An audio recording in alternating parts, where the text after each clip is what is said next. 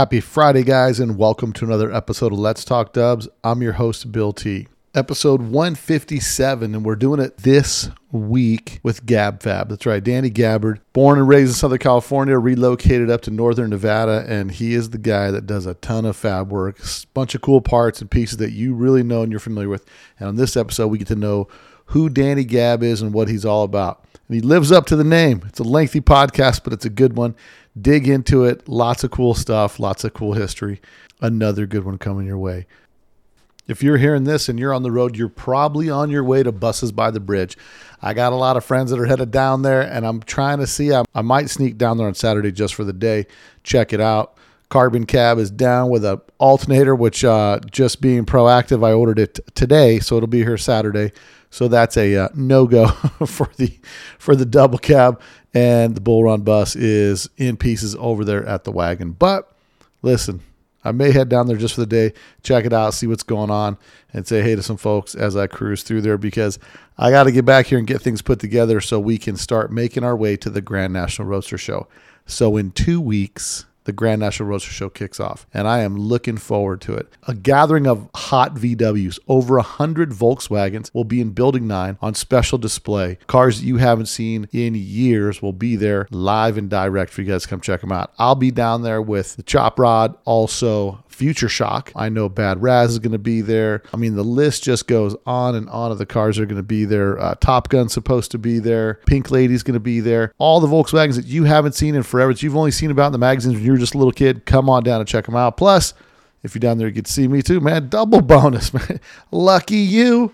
That's what's happening coming up here shortly, so we're excited about that. I'm also going to announce that the Let's Talk Dubs One Crazy Weekend event date has been set, and that's going to be the first week in October, 7th and 8th. I should have some flyers put together by the time we get out to the Grand National Roadster Show, so you guys will get your flyers. I'll open up registration in the next couple months so you guys can reserve your space. It's the only event where you can come down, drive your Volkswagen, cruise the strip, and win a pocket full of cash. So be on the lookout for flyers and information upcoming for the Let's Talk Dubs One Crazy Weekend that's going to be taking place this year, October 7th and 8th. So make sure, block your weekend now, book your rooms in advance, and I'll be getting you guys all that information coming up here soon. So I'm pretty excited for that, but I'm also excited to get this podcast rolling. So if you guys don't know who Danny Gabbard is, Danny Gabbard is hailing out of Southern California, and he has a fab shop up in Northern Nevada, somewhere in the Carson City area, and he's the guy that makes custom breathers. He makes deck lids with the vent holes in them. He also makes the custom deck lids, the metal style deck lids, like the Impy deck lid. So phenomenal metal worker, man. The guy's just a metal is just clay in this dude's hands, and he's been in the VW scene for quite a while. So it's a great story. He's got a lot of history. And if you're looking for metal fab parts, Carmen Ghia battery trays, or stuff to straighten out your rubber where it goes in your engine compartment, he makes all kinds of cool tools and things like that. Bus door pin hinge removers. I mean, this guy has got it all. So check him out. Danny Gabbard. You can check him out on the Sombat GabFab. But without any further ado, guys, let's get into it this week with Danny Gabbard on Let's Talk Dubs. A Volkswagen is a nice station wagon to have around the house. The 1974 Volkswagen, covered by VW owner's security blanket.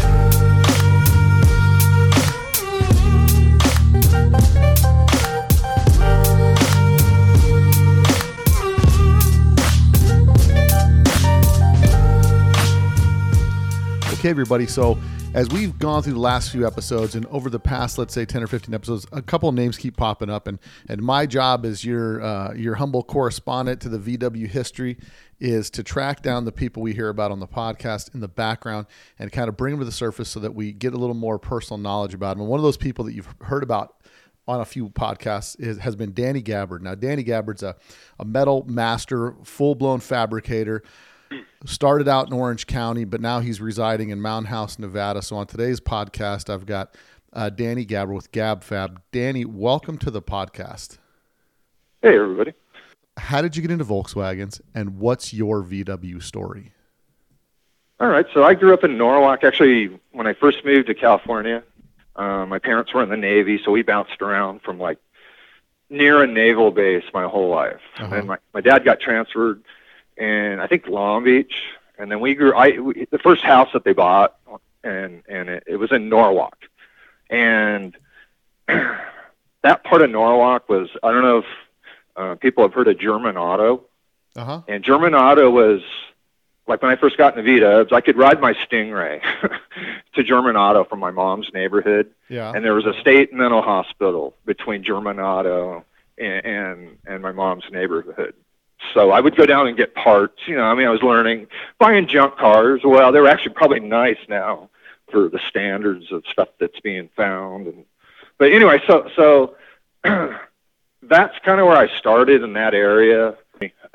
Well, but what's the first time that you see a Volkswagen and you're kind of drawn to the VW scene? Well, so this place I grew up on Spry Street, the guy, like directly next door to my mom, was he was kind of talented, but he was just kind of like burned out. And he was like a BSA and Triumph mechanic. But he could gas weld. And as a kid on a Stingray, just watching him tinker on motorcycles.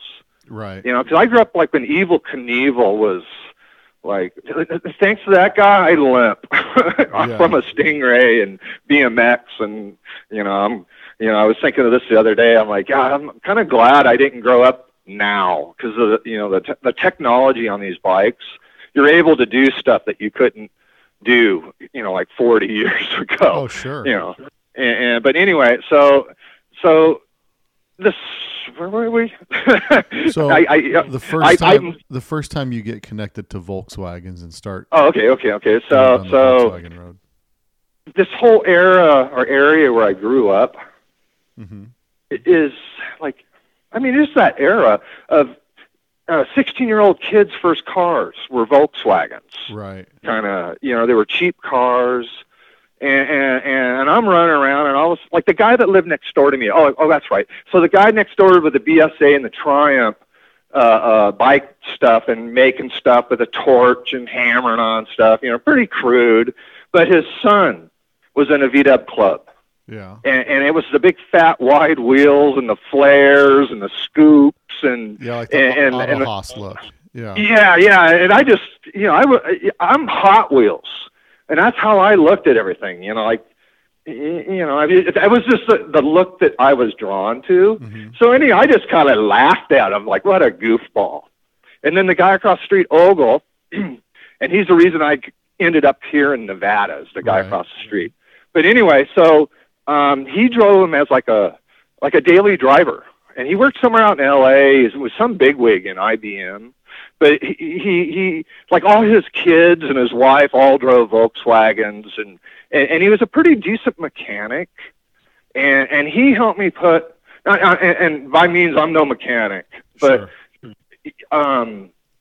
he helped me, and then I can put like a 1600 together, and if I get somebody that really knows, I have to ask a million questions, and I'm awkward, and there's things, it's like I had a chance one time, and I was, I didn't take it up, but the guy that built the motor in my Ghia, my black low-light Ghia, Mark Beckley. Yeah. And he was like my first person that, like, I didn't, like, this is a long story, but I grew up in an era where if I could keep a 1600 running, I was the shit, kind of.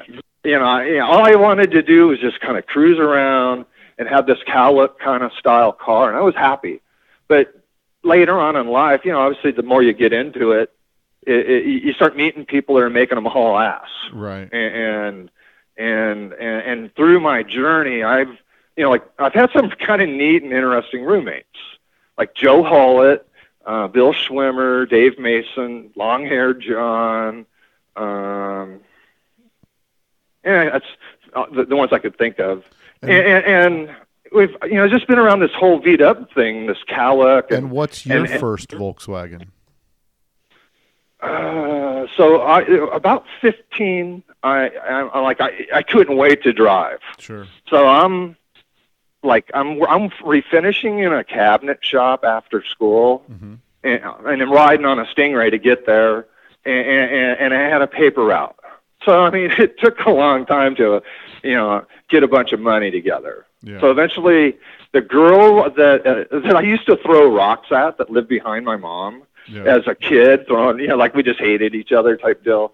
Her sister had this beat up, and she blew it up, and she was kind of a rock and roll groupie up in Hollywood, because Norwalk was about 50 minutes from Hollywood. Yeah. Kind of, if there was no, now it wouldn't be, probably like 4 days, but so she had this VW that was sitting there blowing up, and I think it was actually the other day I was thinking of this. It was a really nice car that I screwed up, and it was like an original paint, 66 Bug, and all original red interior. And I got it, and I started peeling all the trim off it, and just I kind of wrecked it. And I mean, I wish I had that car, because cars are getting so hard to find. Sure, and that's how I'm looking at it now. Ones. Yeah, yeah, and I kind of destroyed it trying to, because I didn't know how to weld, and God, just if you knew somebody that could braze holes, he was like a super fabricator kind of, and that was really the look back then, right? Buy a car, peel the molding off of it, try to. Yeah. I mean, it was like, when you're young and coming up, you lack the knowledge to know how the knowledge and the money to go buy a adjustable. Well, there was beam. a bunch of cars running around, and you would see them because, they were local guys in Norwalk running around. You're on a Stingray or a BMX bike, and these guys would cruise by, and you're like, wow, that's a pitch in luck, Sure. And then when I got about 15, I'm like, okay, it's time to figure out what I want to buy. And that's how I ended up with that girl behind me's sister's car. And so, I bought this thing, and I'm my dad's buddy, my dad was a pretty good pool player. Yeah. And he run around out in Long Beach, Bellflower area. And the guy, I think his name was Howard. I don't remember his last name, but he had this shop called the Mouse House. Mm-hmm. And I think his shop was in Bellflower, if I'm not mistaken. I mean, this is going back a long time ago. Uh-huh. But anyway, so he ended up building my first VW motor. And that's what they did there, was at the Mouse House, they built VWs? Well, he had this drag car. I think it was called Mousetrap or something like that. It was yellow, almost like a Corvette yellow. But this whole Bellflower, I grew up in, my tentacles of Norwalk were like Bellflower, La Mirada, Santa Fe Springs, Whittier, Downey, Bellflower, Bell. It was kind of in the middle of it, sort of. Yeah. And then Bell, you get over in that area, that's where all the lead sled guys were in the 50s. Right. And there was a real, they used to cruise Bellflower Boulevard. I mean, before me, but I grew up on cruising Whittier every Friday and Saturday night in high school. And so you pick this Bug up when you're 15, and what's the recipe for this thing? You lower it, you put wheels. What do you do for? Yeah, I pulled torsions out of the front, and then it was way before. Like, I bought the wheels and then tried to figure out how to put them on. Yeah, type deal. So I was really into Rivieras. Right, the four-lug Rivieras. Yeah, and I had a 5-lug car, and alloys. There was 2 types of people that had alloys. Right. They went down to the dealer, and it was about almost $1,500 to go buy 4 wheels, caps, lugs, blah blah blah. Or some nefarious people found them. That's all I'm going to say. Yeah. And so getting wheels, when you go back that far, it's like, all the Porsches have them on them, Sure. and they're not getting rid of them. And then so you put the Riviera, you do Rivieras on it. Oh, okay. Yeah, I'm sorry. I get bouncing around. What's your motor setup on it? Just a stock 1600. So stock 1600. It's more about look and the kind of attitude. And all I wanted was a quiet patch. Right. I hated pea shooters. I hate the way they sounded, you don't have to look far or very wide to see cowluck cars running around. Right. In my area. It's just like there was a guy in my neighborhood named Elliot. Mm-hmm. And if you walked all the way to the end of my street, crossed Norwalk Boulevard, and then there was Food Co. It was like a grocery store. So Elliot's working there, and he was like 2 or 3 years older than me, and he buys a 68 Bug. Yeah. And then he lowers it, and then she puts an 1835 in it, and, Cadrones, and he has Rivieras on it. And that's, I think, the first time I knew anybody, like I physically, like a homie or somebody that had a cowluck Bug, other than magazines and stuff driving around. And so but that whole alloy, painted headlight rings and that cowluck thing, because I was seeing 911s, and that's like, that's where they're getting that look from. And then all of a sudden you start seeing them with the wheels, right? And they're lowered, bitching. I mean, when a cowluck Bug is, a few guys get it right. There's a lot of people doing it, but few guys they just spend that little bit of extra time to fine tune the ride height. Yeah. Because there's I'm not pointing at anybody, because there's a whole bunch of different generations. The pinnacle of like the typical cowluck is like, it looks like the sleeper Bug. There's skinnies in the front, bigs and littles on it, and it looks like like a small version of a dragster. You know what I mean, running around. Yeah. But even like fine tuning it, because I like the same amount of from the lip of each front and rear fender to the lip of the wheel.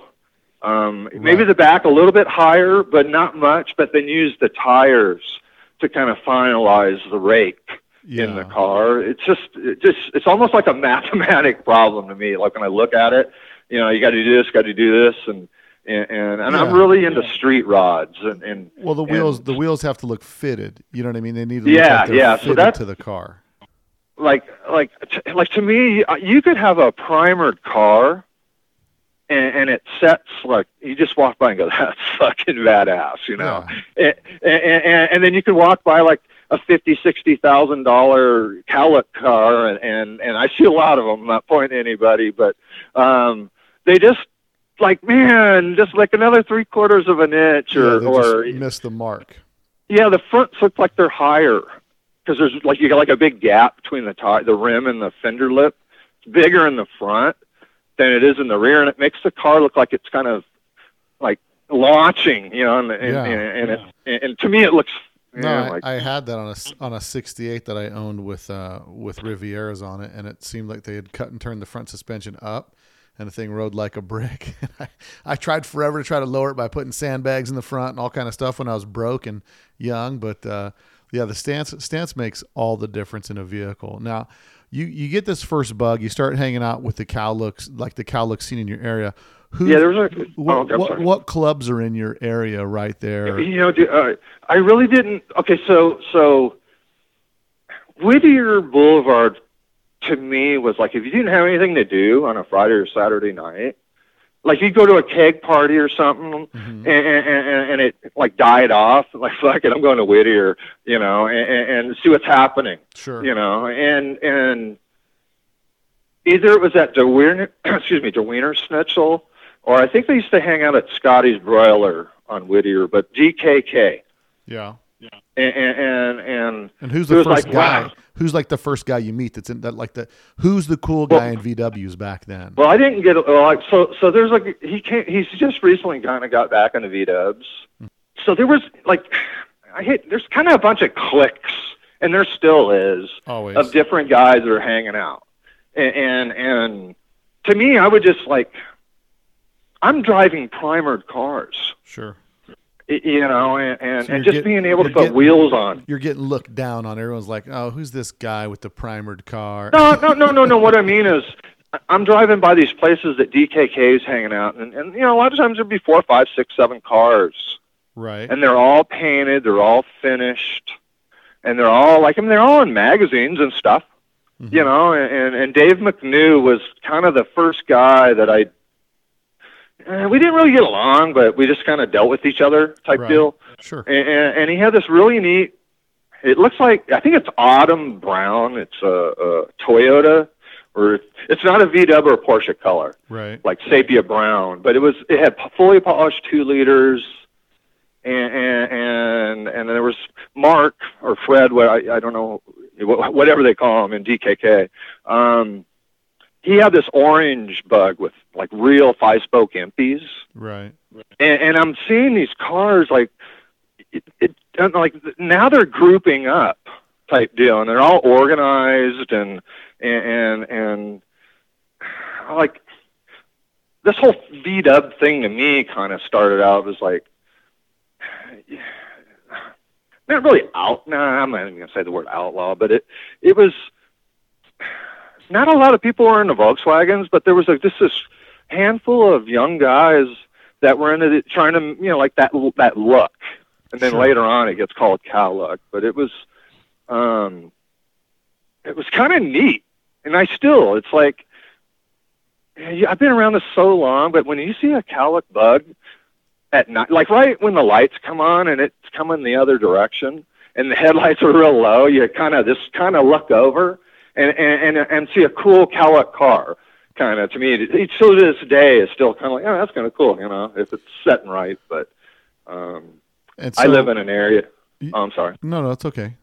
No, I was going to say, I live in an area. There's no VW. Yeah. There's a small group of guys, but it's really not a scene. Northern Nevada is a little bit thin on the VW scene. I used to visit Northern Nevada a little bit when I'm down here in Southern Nevada in Las Vegas, and I think mostly because of the weather, we got a little stronger scene because we have a year round where we can drive. And over there, it doesn't get too bad, but it gets pretty cold over there in the winter. And most of these VWs get their heaters ripped out, but. Yeah. Miserable up here in the winter. So you're going to school, you've got a Volkswagen, and you're known for your metal work and stuff like that. Oh, okay. Well, that's only till like lately. Sure. Well, but I mean, how do you start out? Like, how do you venture? Like, you've got this VW hobby that you enjoy. How do you start going down the career path of getting into the automotive world, like to work in that? Okay. respect? Good question. So there was a guy running around. I saw him at the Bug Inn. I didn't really, but he had this red paneled squareback with like a rag top in it. And actually, there's a lawn ad for, I don't know who's looking for it, but he's looking for that car. And Dick Vale's younger brother did a panel squareback. Yeah. And he's got lawn ads for both of those cars. It's kind of neat. I'm like, well, I haven't seen them cars in a million years. Right. But anyway, so that car influenced a squareback, which was my third car. And I took an after school ROP. Well, so we had 2 auto shops, and I wasn't really into school, but the more I got into like shop classes and stuff like that, the more I just kind of ventured in. It was like, I like making stuff. Right. And I was learning skills, I mean, my life is kind of like my senior year of high school. Yeah. I got an auto shop class. I got a wood shop class. I got a metal shop class. I got a machine shop class. You just enjoyed working with your hands. Well, I had enough credits, but I couldn't take government until the second half of the year. Right. And I had nothing to do, so I just took shop classes and worked on my car type deal. But I mean, did you naturally gravitate towards because doing what you do requires a lot of patience. I mean, there's a lot of time you got to spend on the right front fender of a Karmann Ghia to get it nice and smooth, and you've got to have the patience. I mean, my hands are a little too heavy for doing metal work, I don't have that finesse. So you referenced earlier about a machinist, and most machinists I know are real methodical in what they do, and they're okay with committing lots of time to a small project so that they can get it exactly the way that it needs to be. So did you find yourself like you naturally gravitated towards just kind of working on something, getting in the zone, and just really honing in on getting it exactly perfect? Like when I do my own stuff, I get in a different mode because I'm not like, so when you're doing customer cars and being a one-man shop, you're kind of doing everything, and I'm trying to, well, there's a lot of time it takes to restore a car. 100%. And some of these, most of these cars are 50, 60 V-dubs that I'm working on. Right. They're beat up, and you really don't start seeing stuff until you start cutting them apart, or you start tearing them apart, and then you got to get them clean. I'm really anal when it comes to cleaning sheet metal, and a little bit of sativa and a cup of coffee. You just get in the zone. You just start scrubbing on stuff with chemical. Right. And wearing gloves and glasses so it doesn't splash on you. And you're kind of mopping this chemical on and walk away. And sometimes it works out perfect. Like it's like painting a car. You where you start is where you stop. And then you do the cycle again. So when you're cleaning a car with chemical, it's easy to get too over your head cleaning stuff. Right. So you just got to know what you can do in a certain amount of time, and then clean it. And you just kind of bounce around a car doing it like that. Mm-hmm. But well, yeah, to do a lot of the metal fab work that you do. I mean, it's got to be super clean because you're massaging all the metal. And you've got to weld pieces and parts to it, and especially if they're layered pieces or pinch welded together, there's a lot of detail that's got to go into the prep of getting that, so you can make sure that what you're working on is perfect. Now, oh well, yeah, and the more I had a really good roommate named Rex Sutton, and he was like a Parnelli Jones and Dan Gurney employee, but he said something one time. And he was a few years older than me, but he said something: the smarter I get, the dumber I feel. Right. Kind of, and when you build cars, and I'm kind of competitive, mm-hmm. and I'm over the fucking riding dirt bikes and skateboarding and stuff like that.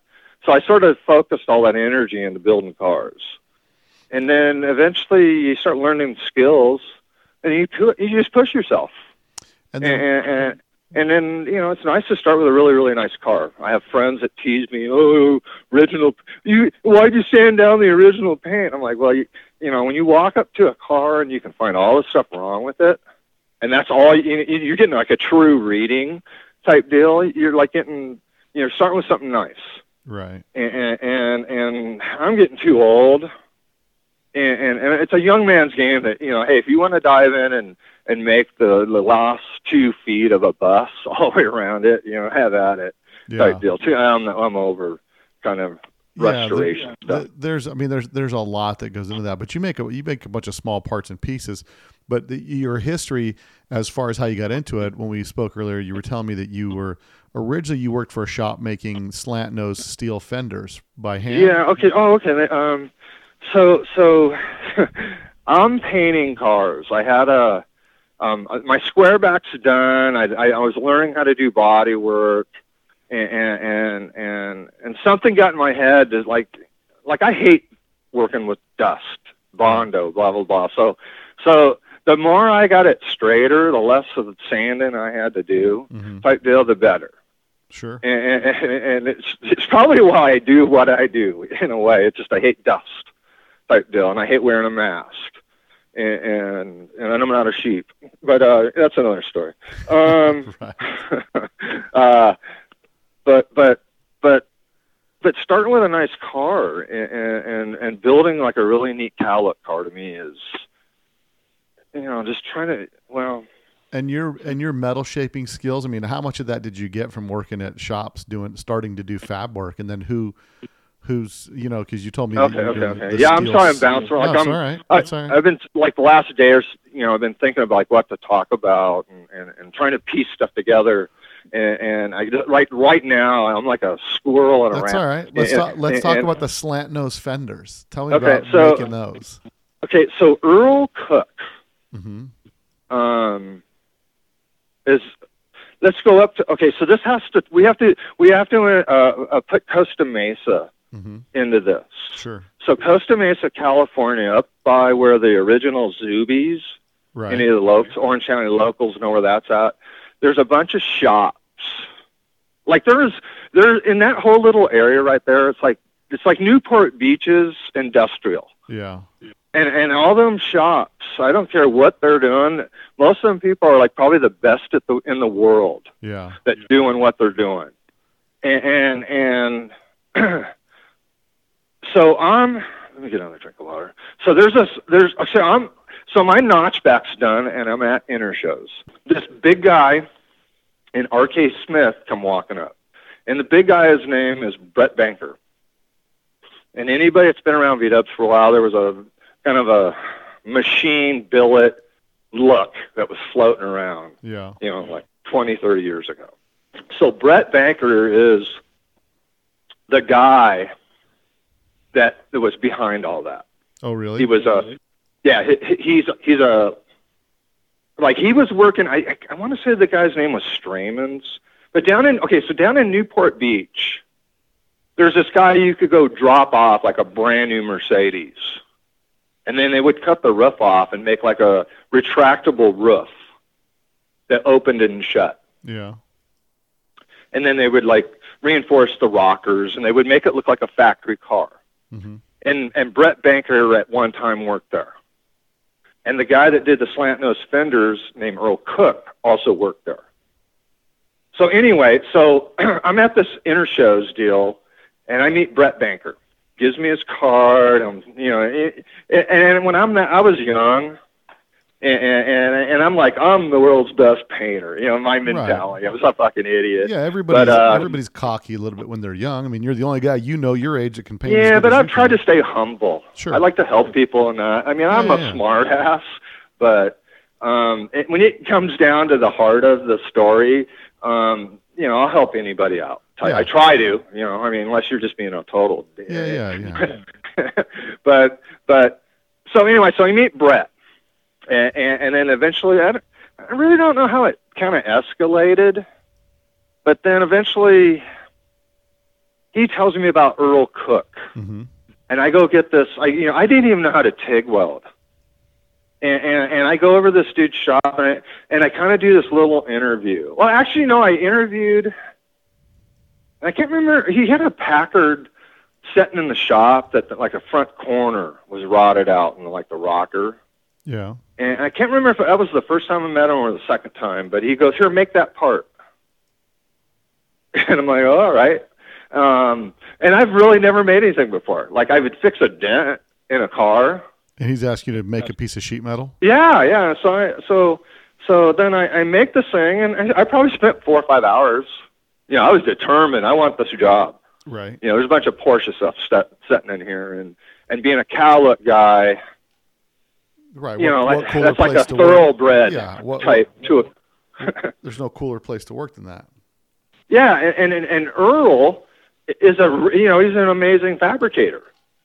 And so I go and get the job. But when I first started, my main thing was just welding turbo flares. Steel turbo and then flares. They'd cut the fenders, or you would. Yeah, guys. So it was neat because alloys were cheap back when that whole. Yeah, everybody's getting rid of them. They're all wide bodying their 66s. Yeah. So getting rid of the puny little alloys. $100 a piece for earlies. I mean, it's just whatever But I got really good at welding them flares on, to where I was metal finishing them, and I don't know if Earl could have done it, but I was getting them where you could file them flat, right, and all the shapes were in them. And it's funny, I still remember this, but down where the torsion hole, it's like an inside, like a potato chip going uphill, shape to it, and that's still really, no matter what I've done, it still does weird stuff in there. And here's another story. So later on in life, I have Joe Hullett's my roommate, and he's back. He got out of V-dubs, and now he's building really fast Porsches.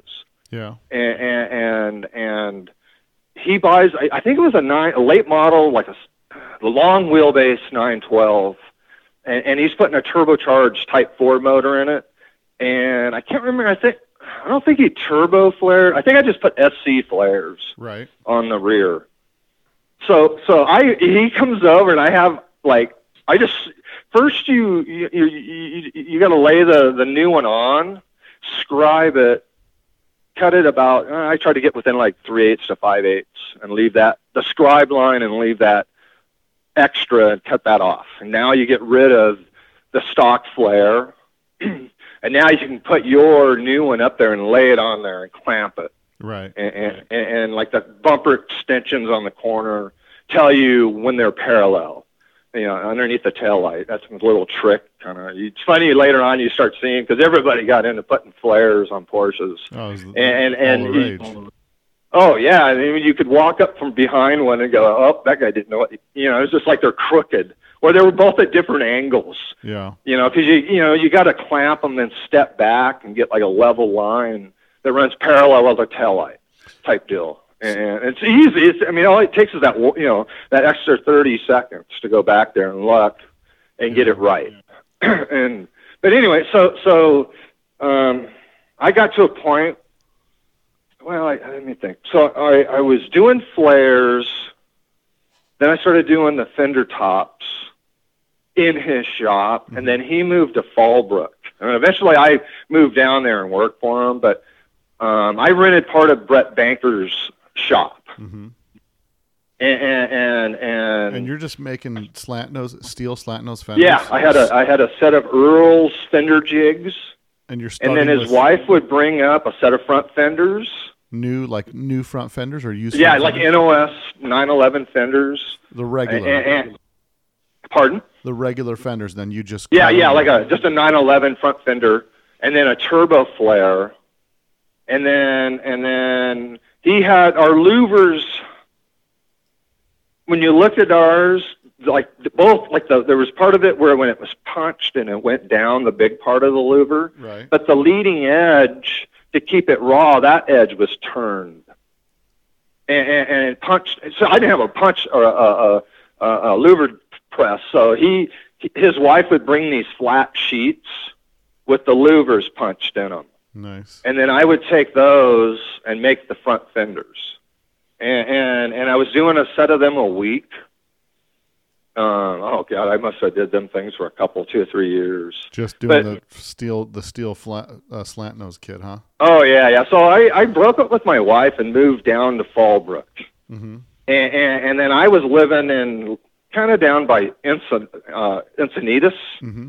Boone Beach. I surf, so to me it was kind of a neat transition going down there. But I didn't know anybody. It's kind of why I moved back to Orange County. But anyway, so I'm down there. Kind of managing, like there's Earl, the owner, and now he's got a partner, and now like the partner has a really high-end body shop, and they're doing a bunch of like 911, like building them for customers, right? Like, and I remember there was like a doctor that had a roof built motor and trans in this turbo.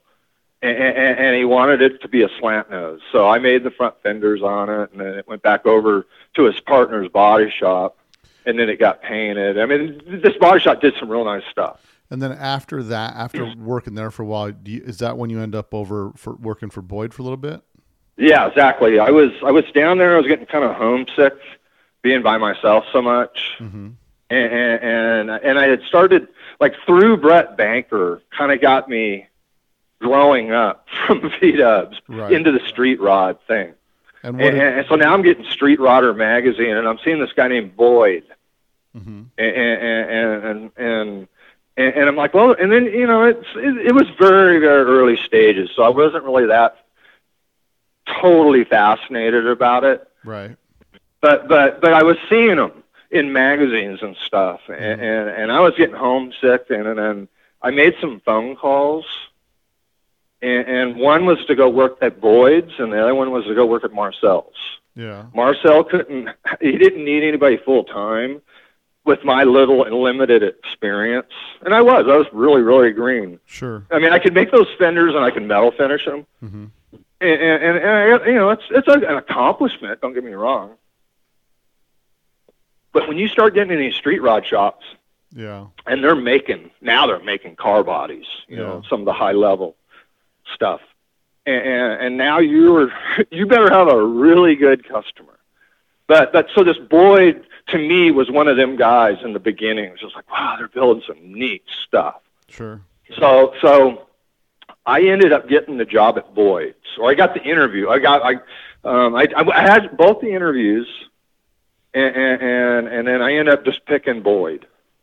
And when I got at Boyd's, I was a little bit hungover from the night before because I was kind of celebrating. I was so excited and nervous, and so I show up, and I don't think I ate anything, and probably drank a pot of coffee. I was all nervous, and Boyd takes me out in the back, and Craig Naff was the guy that ran the sheet metal shop. Yeah. And Craig Naff is the one that's famous for the Catzilla. Yeah. Some of them early 32 bodies. Arlen Ness was always having stuff made at Boyd's, and Craig was the one doing it, kind of. And then it would go over to the paint shop and assembly. That was the first time I'd ever been in a shop, other than working like in a dealership. Right. That type of environment where it's like, wow, this place is professional. Like tile, like the linoleum on the floors, and everything's painted, and how long? Cars, how long do you work there for? I didn't last very long there. That's about a year, kind of. Me and Boyd didn't get along too well, and I'll get back to that later. But I cut my finger real bad, and somehow I think that kind of as soon as I came back, like a week or two later, I got let go. I don't know if that had anything to do with it. I'm not bad mouthing Boyd or anything like that. Sure. But it's, I don't know. So but anyway, so working there. Go ahead. Pardon? But Craig Naff is.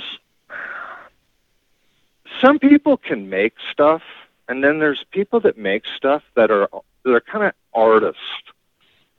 Like their stuff's just a little bit farther, or they spend more time doing it. Yeah. And there's a guy I'm going to salute. I don't even know him, but Craig Naff is the guy I'm working for. But what I'm getting at, there's a guy. I think he's in Australia, and his name is I think it's Australia. But he's got like a Kiwi Australian accent type deal. Sure. But his name is Mark Nugent.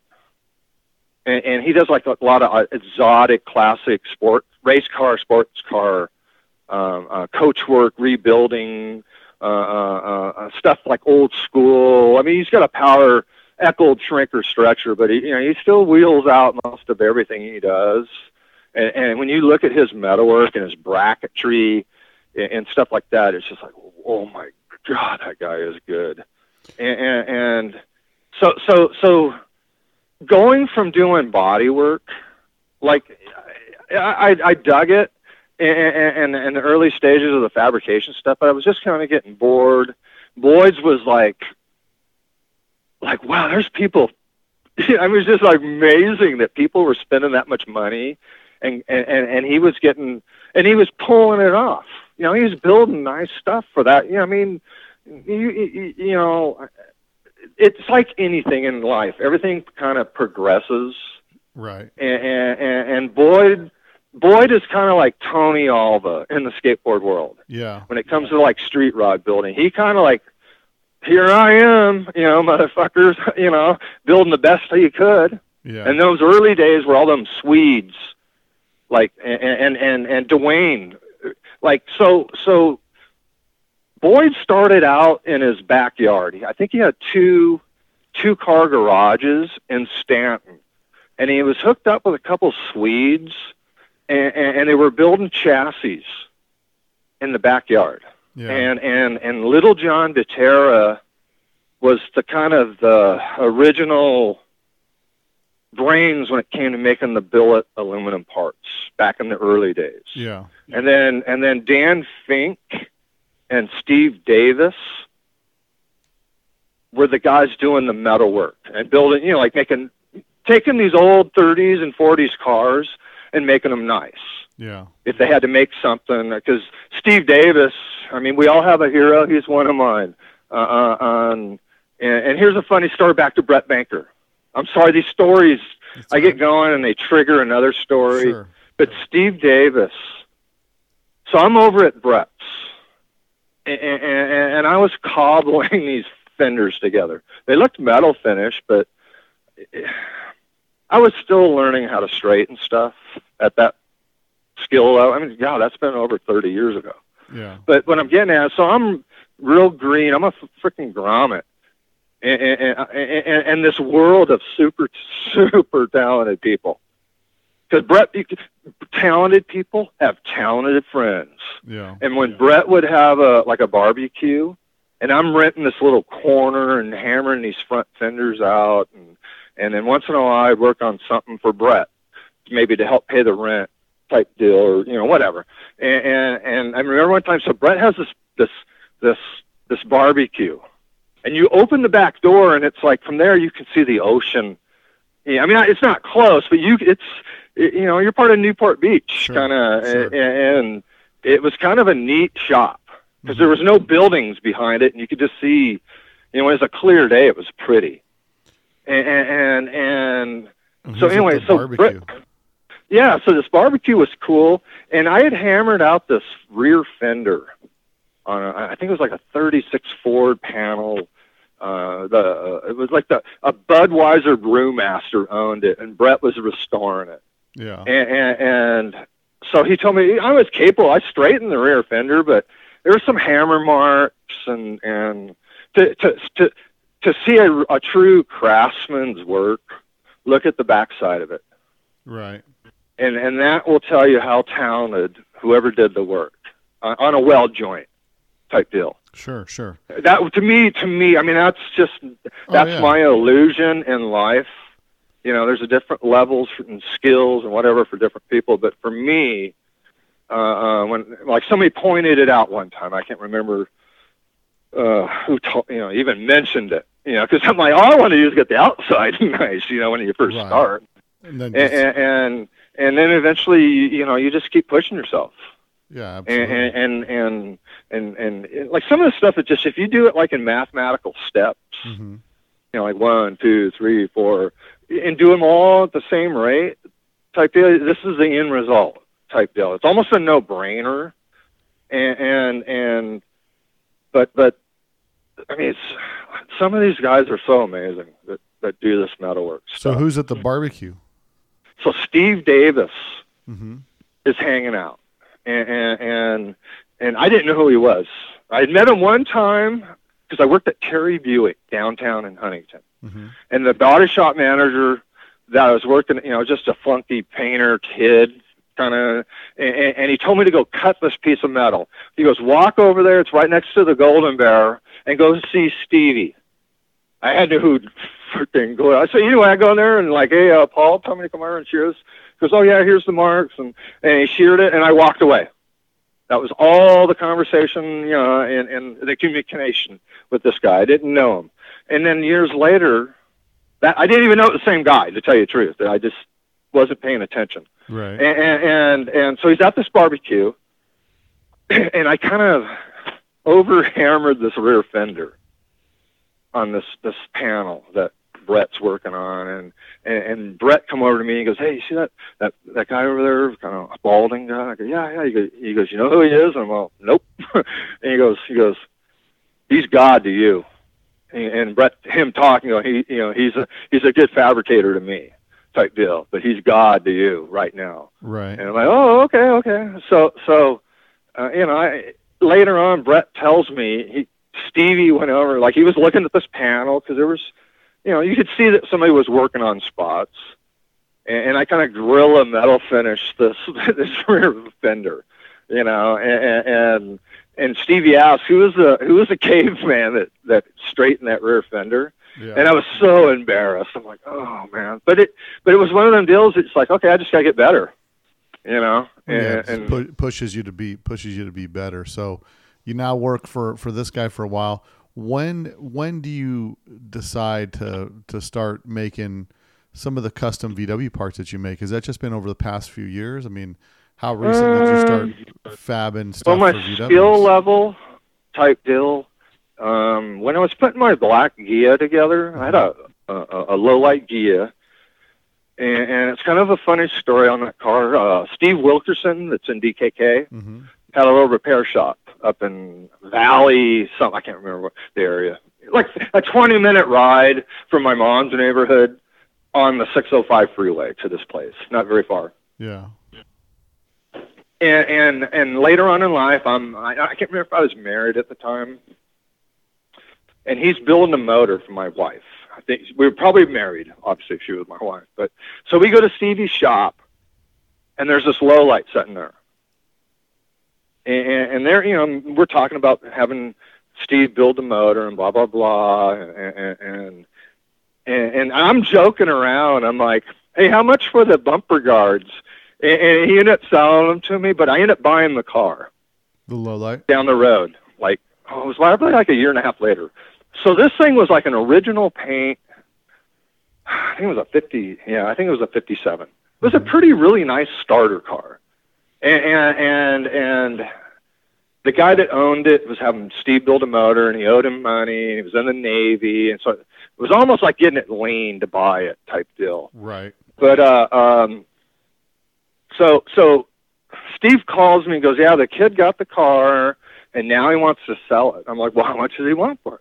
And I think it was like $1,400, or I can't remember. It was pretty cheap for the Ghia. You know? Yeah, it was probably 35 years ago though. But he goes, it got sideswiped since you've seen it last.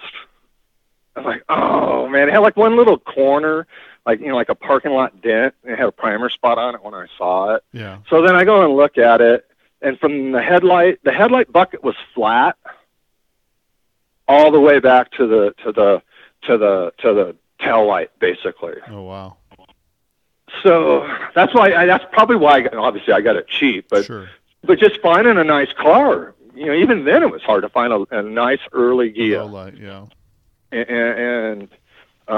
So anyway, so I buy the thing, and then right away I start searching for NOS parts for the thing, because I have a itch for it. I like to put really nice cars together. Sure. And my thing is to buy a really nice body, take it apart, and then put it together with NOS parts.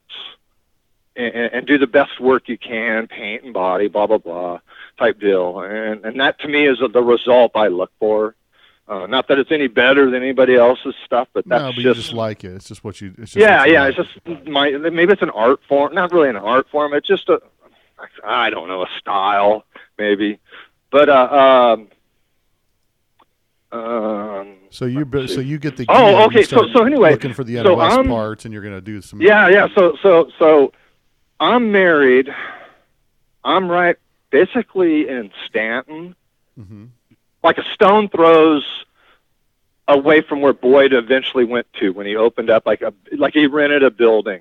I lived right by there. And across the Beach Boulevard was Truck and Bug.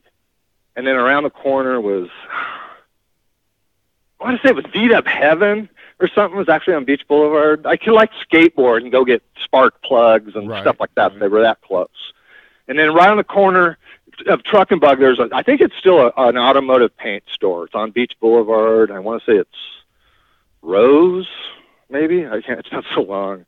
But anyway, so I called this guy because he had some Ghia stuff sitting in there, like taillight housings, like NOS stuff. Sure. You know, I'm like, well, I guess that would be a good place to start. So I call him up, and I told him, I go, I need a quarter panel. I'm looking for an NOS for a quarter for a driver's side low light. He goes, yeah, I got one. And I go, now, did you hear me? I said, like an early Ghia, you know, 359. He goes, yeah, I have a couple of them. I was like, no shit. So I go over there on a fucking Stingray, basically. Or maybe I skateboarded, but it was like just hop across Beach Boulevard. Yeah. I go in his shop in the back, and he's got like NOS Ghia stuff just hanging. I'm like, oh my God. Now I really wish I would have bought everything he had. So I paid like $100, I think it was like $150 for this NOS quarter. And it was, you know, that's back, you know, 35 years ago, 30, 35, you know, that was a pretty good chunk of change. Sure. And then he had an NOS door. Then I knocked the front headlight bucket out, straightened the front fender, put an NOS bucket back in, and then I re-leaded all the door gaps to where they were all nice and tight on the thing. And that's when I was working at Boyd's. And Bill Schwimmer was my roommate at the time when he had that oval that was like, oh my God, that thing was fast. And like, it's funny, these stories, you know, like some of these stories trigger and I forgot, you know, like you go through life and you forget about them and, oh yeah, that, you know, that's connected to that. But so Schwimmer and I ended up being roommates when I first moved back from Encinitas. And he's got that oval that Mark Veckley helped with on full tilt. Yeah. And it was fast. So we would either flat tow it or if somebody had a trailer and, you know, a car that could tow it, we would take it to the street races every Sunday night and hustle somebody for like a future night. You know, why have a bunch of people follow you and, you know, have the cops following you and shit like that. But so Bill Schwimmer had a really fast car. And that's when I started meeting like Mark Veckley. Yeah. Greg Boris, Mike Herbert, Mark Herbert, Bill Lopez, Billy Bad. They're all Huntington Beach kind of guys. Greg Boris had this house that it was like Animal House. For anybody in the VW world that was a character. It was just like a party pad type deal, and it was fun. And they had a bug-in party one night. But anyway, so Bill Schwimmer's got this thing on full tilt, and like I was dating this girl that had a Super Beetle. She's kind of a surfer chick that I knew, and it was just transportation. And Bill and I are kind of we're neck deep in Cowlick and cool. What I call cool VW stuff. Uh-huh. And so like every weekend I'm on this thing doing the gaps and leading this thing up and, you know, sanding and filing and she's like, never seen Bill's car run. And she's like, I don't know why you guys are always messing with these VWs. They never run or they're always breaking down and blah, blah, blah. So I go, hey, Bill, give Mary Lou a ride in your car. So this is like a 12-second VW, no interior, cage. I think it had like a hoop and a sidebar and one seat in it. All the windows. I think it was full bumper. I can't remember. But Mark Veckley is a genius. When you know he's like part of the Bergs for like ever. If people don't know who he is, right? And he's a genius when it comes to building stuff.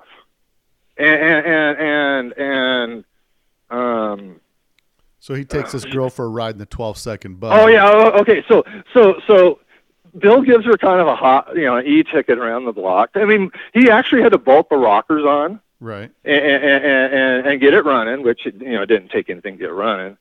And he gave her like a hot lap, and they smoked up like a 5.0 Mustang, doing it on this. But anyway, so they pull back up this alley, and the neighbors hated us because we were in like this little apartment complex, and his car was loud, and just get it running and leave, and we had an irritated neighbor type deal, and she hated it. Like when we're coming home from the street races late at night, like 2-3 o'clock sometimes. And they were bitching and moaning, like, oh god, if we dropped a fucking tow bar, like an explosion. Yeah. So they come back and she's like sitting kind of like where the rear seat would be and hanging on the cage, riding in this thing. And she gets out, she's like, motherfucker, I've ridden in Porsches and Ferraris, and this fucking thing is fast. I'm like, I told you, and it was kind of a funny experience living with Bill. And like, I remember one night because this group of, so Greg Boris, he's like the ringleader of a bunch of like, this guy's having fun. That's all I can say without pointing and right getting us arrested or whatever. But so he's got this little group of guys that were like, we just go to street races on Sunday night, and we'd all pitch in like, oh, here's 10, here's 20, whatever, and then we'd go find somebody and have Bill race them. And this one night, this guy's got this 10-0 with a V8. It was probably pretty fast. Mm-hmm. But Bill's car would yank the front wheels in second gear. I mean, this thing was, on slicks, and jetted for the day. Bill is very meticulous, and he's kind of a perfectionist at what he does. So he made that car last. And it was funny looking at the face of this dude in this Pinto when this VW is launching in second gear and the front wheels are off the ground type deal. And I mean, it was super fast. And that was like you see and hear about like the Bergs and people like that. And Bill Schwimmer was he was the guy, those people are using the parts. You know what I mean? They're like in the group of guys I ran with type deal. And there was a fun group of guys. It was like Glenn Gasky, Schwimmer, Freddie DeSoto, Jeff Douglas, Dave Mason. There's probably more, but they're all like BMX, or they're all like kind of extreme sports type guys. Yeah. And I hate to say it, but those guys are kind of notorious for stirring shit up. And I fit real in real quick, kind of. And I grew up in that world, so it was just another branch of people to hang out with, and they were fun, and they were the guys making shit haul ass that I knew. And you're kind of the metal guy doing the fab work. I never had anything fast. Body work. Yeah, my Ghia was fast, but there was nothing on that car that made that car haul ass that I had anything to do with. Well, I mean, I made the fan shroud and the exhaust. Everybody's got their strong suits. Now, when do you decide to start Gab Fab and start building parts for? I just got fed up working for people. Yeah. Like most people want. Is that when you moved up to the Reno area, up to Carson City? No. So I'm working at Gurney's, and I moved in with a Rex Hutton. We had a pool table and a keg, so there was a lot of drinking. Sure. And I had my Ghia done, and I kind of got a shitty attitude. Yeah. Like the second half of when I worked there. And it was nothing, and now I look back, I'm like, what an idiot. I really was an idiot. But so I'm working at this place, and I'm loving it, and my attitude changes, and I mean, I loved doing what I was doing there, but the body and metal shaping part, it's like a magnet. That's what I really love to do. Some people are born to be a dentist. Yeah. Some people, a football player or whatever. I've wanted to be a good bodyman my whole life for some reason. And when I see bare metal cars, like the street rod thing that's going on now, where, I mean, these guys are just, it's a shame to paint them. Yeah, there's a lot of metal work goes into these cars. Yeah, and the craftsmanship, it's kind of brought like an influx of people learning and the talent. Because like when I started, like Costa Mesa, like all the good guys were down at the beach, and then the guys that had the power hammers and they were kind of in the LA areas. So these hammers and stuff like that were coming from the aircraft industry, and LA, Long Beach, for a while when I first opened my shop, there was so much equipment for sale, like auctions. Just from the aerospace places going out of business? Yeah, exactly. And that it's weird, this whole journey in my life.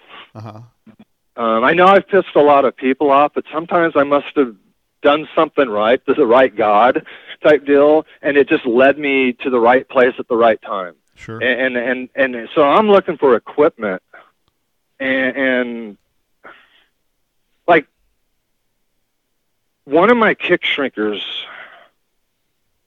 back then, 30 years ago, they were, if you found one for about $1,500, that was kind of a fair price. Yeah. And now they're $6-7 grand each, probably, for these old Urcos. I'm looking at them while I'm talking to you. Yeah. But just the equipment's just not there anymore, like a Yoder hammer. people dream about having a new Corvette or whatever. I'm like, man, if I had a Yoder hammer, I could make some neat stuff. And that's where I want to grow to. Now, I've seen on your website that you're like, or on your Facebook page, that you actually look like you're making some like fender bucks for like a Karmann Ghia, like an early Ghia. Yeah. So Lauren up in Reno is kind of like an early Ghia guru type kind of. I mean, he's a walking encyclopedia. Sure. And so he's got a low light Ghia that I got that I'm working on, and he's got like an original paint. Nice car, but like the whole bottom is rotted. Sure. He bought it up in Tahoe, and it's rusty. And so anyway, so the convertible came in for me to work on, and then he had this, it's never been hit, rusty, original paint low light.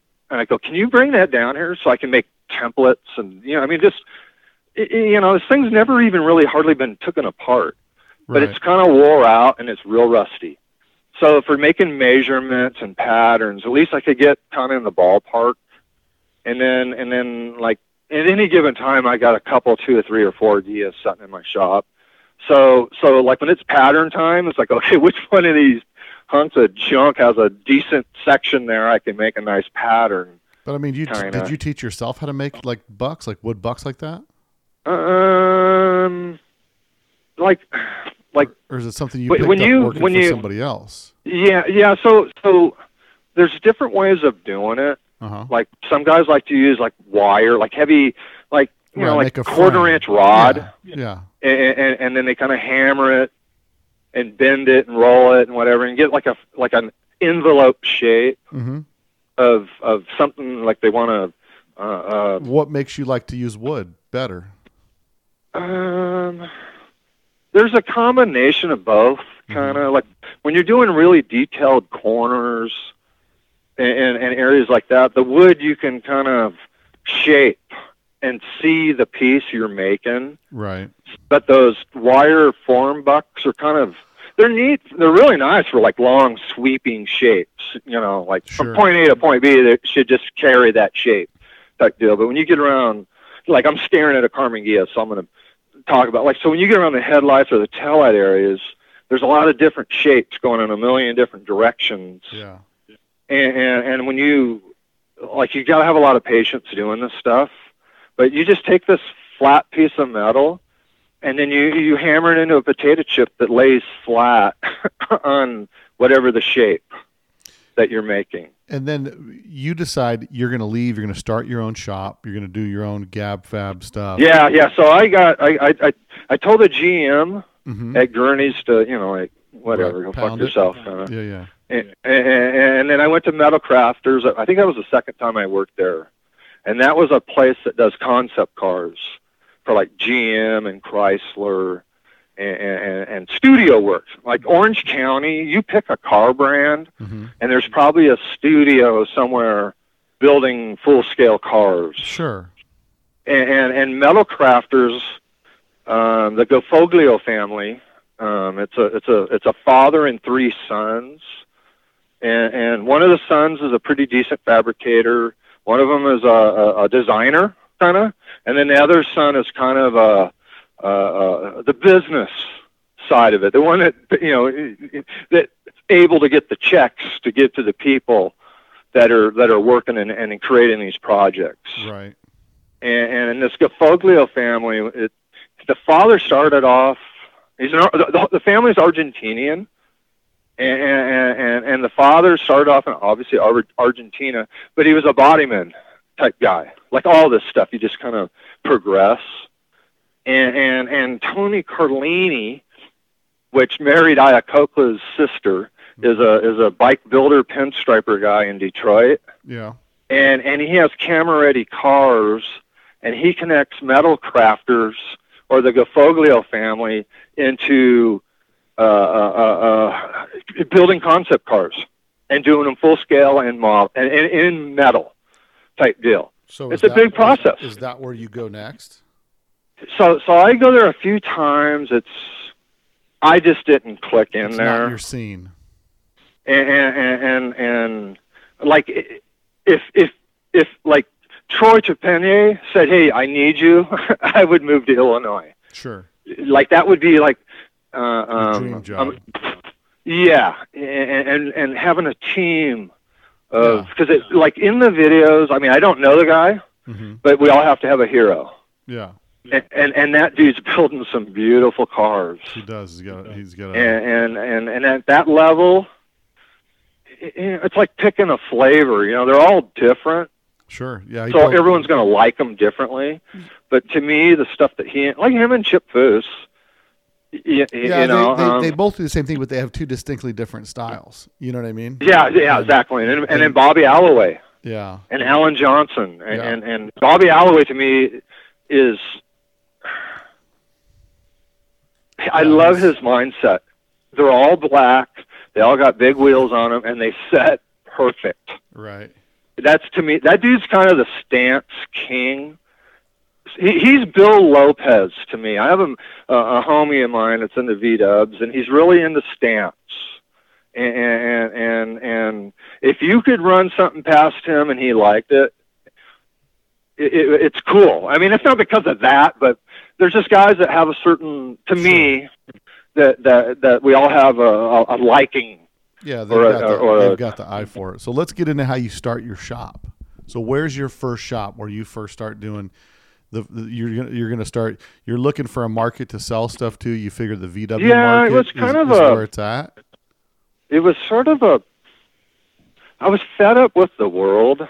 Right. And I just, like, I hate when people tell me what to do and when I have to do it, kind of type deal. Yeah. But so through Brett Banker is like the Rothschilds to me. Like, they're the center point of anything and everything. And Brett Banker's influence and the people he knows, it's insane how many people. But anyway, so I meet this guy named the Pollock, and his name is Ron. And at one time, I bet he painted more than half of the cars at Indy. You know, and he had a shop in Costa Mesa, and I rent part of his shop one time, and then that's where I started meeting like Rex Hutton, Mike Lewis. They're ex Dan Gurney employees. Yeah. And we all drank beer and shot the shit and safety meetings, so we all kind of blended in. And so I'm renting his shop, and then through that group of guys, I get an interview to go work at Dan Gurney's. And here's a weird story. So when I'm like in, I don't know, 4th or 5th, 6th grade, I'm in grade school. And I used to like to draw. I'm not Chip Foose, but I used to like to draw. Right. But I got into drawing Indy cars because they're kind of easy. You know, they're straight lines, you know, versus like a car is shading, blah, blah, blah. That's an artist. I wasn't. But anyway, so I'm drawing these Indy cars. And this one I used to always draw was this white car with Olsenite on it and, you know, like blue stripes. Hold on, let me get another glass of water. So I'm drawing like aerial views of them, you know, like 1D type pictures of them. I just dug them. So I get a job at Gurney's. And so there's a really, really famous. But what's Dan Gurney do at his shop? That's before my time. So I know he's a famous like F1 driver, and he's okay. So a race car driver. But what does his shop do? So Dan Gurney. So there's a guy named Carroll Shelby. I know Carroll Shelby. Yep. And then there's the GT40. Mm-hmm. And then there's this. If you saw the movie Ferrari versus Ford, right, Ford v Ferrari, yep. So Carroll Shelby's right hand man is Phil in that movie. Mm-hmm. Well, they should have called him Rim because his name is Phil Remington, mm-hmm. and his nickname is Rim. It would be like Gabbard and Gabby, sort of, right. You know, like just a takeoff of his name. Yeah. But he was 72. And I think I was 28 working there, and that was 30 years ago. 31, somewhere around there. And he could outwork two of me, but it was like a grandfather and grandson relationship. Right. I was just out of control kid. And I got this old guy next to, old grumpy, like he's like old school, work ethic, was in the service, came back after World War II. His first race car job was working for Luigi, and Luigi built like midgets and sprint cars and stuff like that in the 50s. Right. And so Rem comes back as a hot rodder.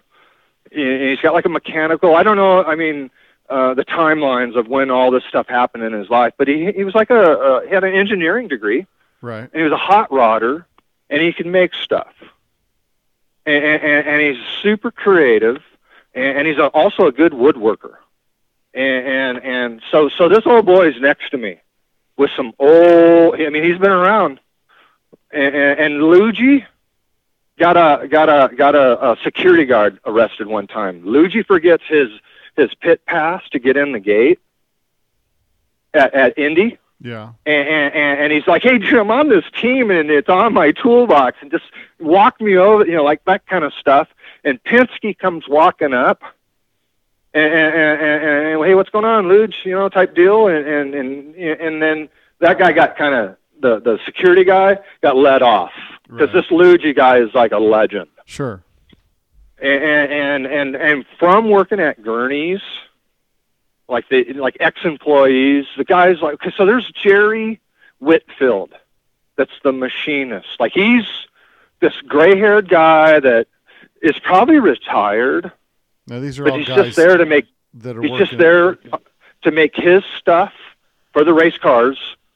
So at his pace. Building race cars at his yeah. Okay. place. So I'm sorry. I bounce around, but Yeah. So Dan Gurney, and I think it was 1967, goes over to Europe and wins a Formula One race in an all-American built car, and it's never been done since. And then shortly after that, him and God, I think it was AJ. Yeah, it was AJ Foyt. Right. Win Le Mans in a GT40 together, and that's when his career just blossomed. Sure. Type deal. And then so he got to a point where he's kind of manufacturing race car chassis in the 70s and 80s. And that's where like you could buy a Gurney Eagle. Right. Sorry, what? And that's where you're working for him doing that fabrication over there. No, that was way before me. And then. So what are you doing at Gurney's when you get your job at Okay, Gurney's? so what are I you get doing there. So the end of the Mark II project, and then it's going into the Mark III. GTP, Toyota sponsored GTP cars. The last year of GTP and the IMSA series, they won every race. It holds track records. It's the most winning race car ever built, believe it or not. Yeah. And Gurney's building these. And he's got a shop full of talented people, and at best, I'm just I could weld flares, on a Porsche and stuff like that. I'm still really I'm real limited.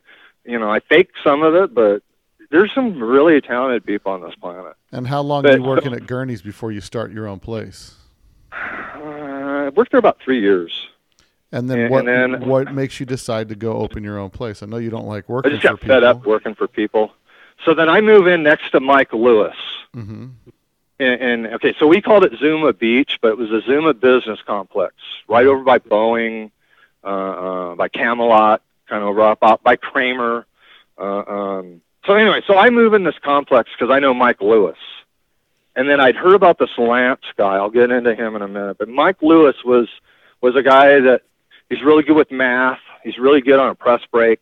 And he was making wing skins back in, I want to say the 70s maybe. I don't know if it blended into the 80s, but those big aluminum wings that are on the Eagles. Mike was like one of the guys making the wings and that type of fabrication. He doesn't know how to weld. He ships me stuff he's in Arizona, and I'll weld it for him and ship it back to him, kind of type stuff. So anyway, I move in next door to him, and those cars that I used to draw in grade school, the one with the Olsenite on it. Right.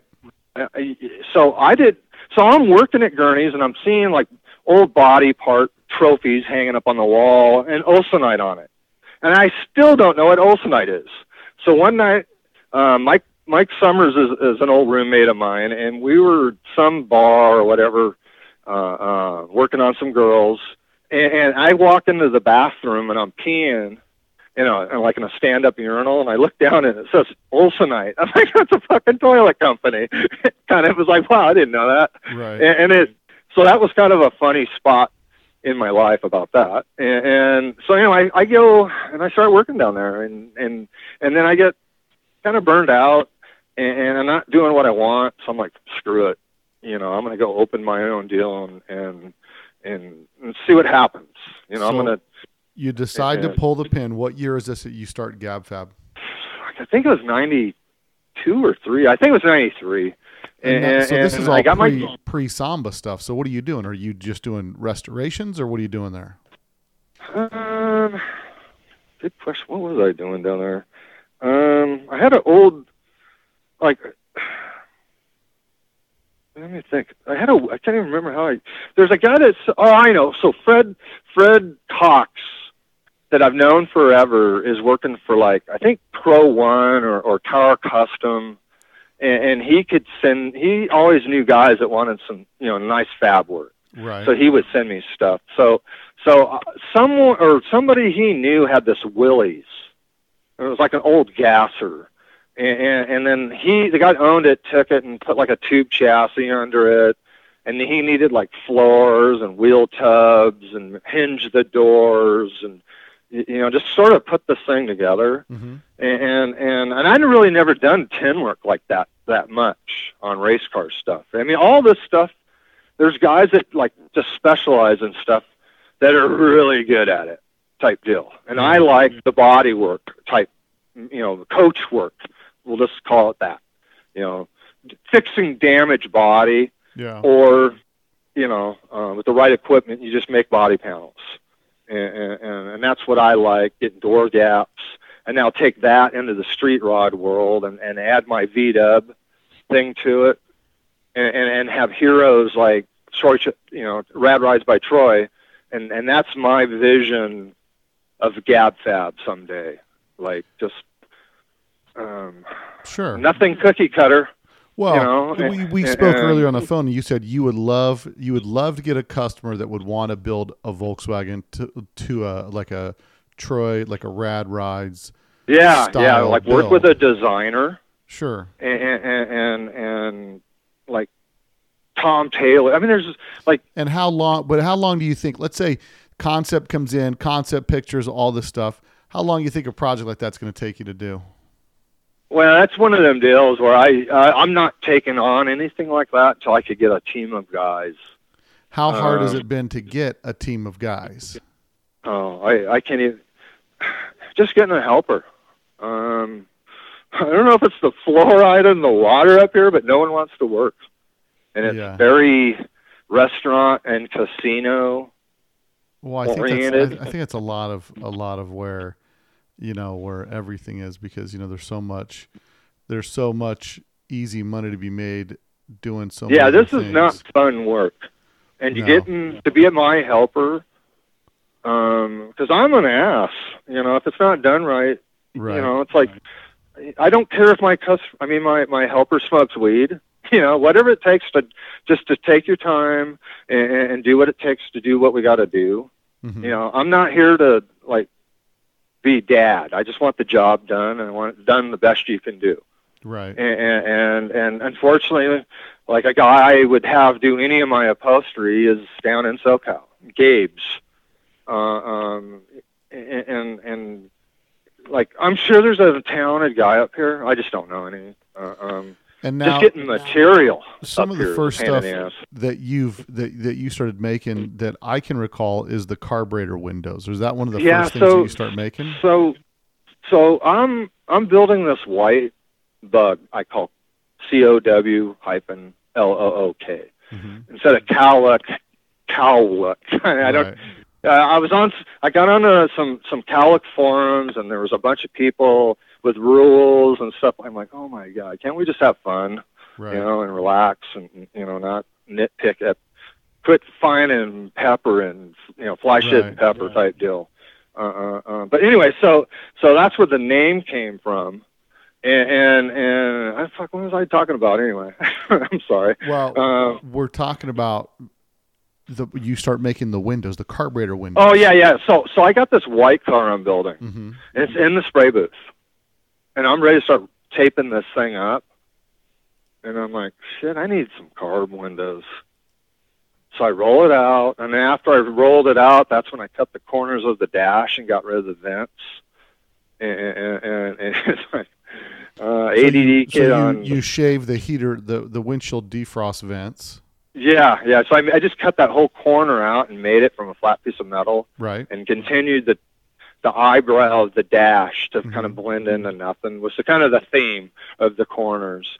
So anyway, in the middle of all that, I make these carb windows.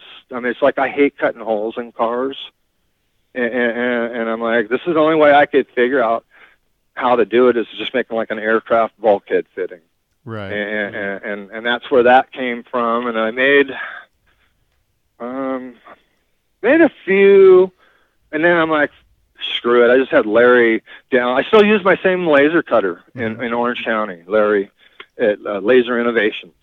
And so you made a couple of prototypes, and then you go into production. Yeah. And then I was sitting at a friend of mine's little beer bar up here, and I had just moved up here, and I asked, I think it was my friend Dwayne. Somebody in the bar I was asking, but somebody else gave me the answer that I didn't know. But like, where do I get drill bits and end mills and stuff like that when I first moved up here? Mm-hmm. And this gentleman named Chris, he's kind of like my machinist guy, and he's like, what do you need? And I told him just general stuff, what I did. I'm kind of a bodyman type guy, work with sheet metal, I TIG weld, blah, blah, blah. And then we kind of grew into a relationship, and now he's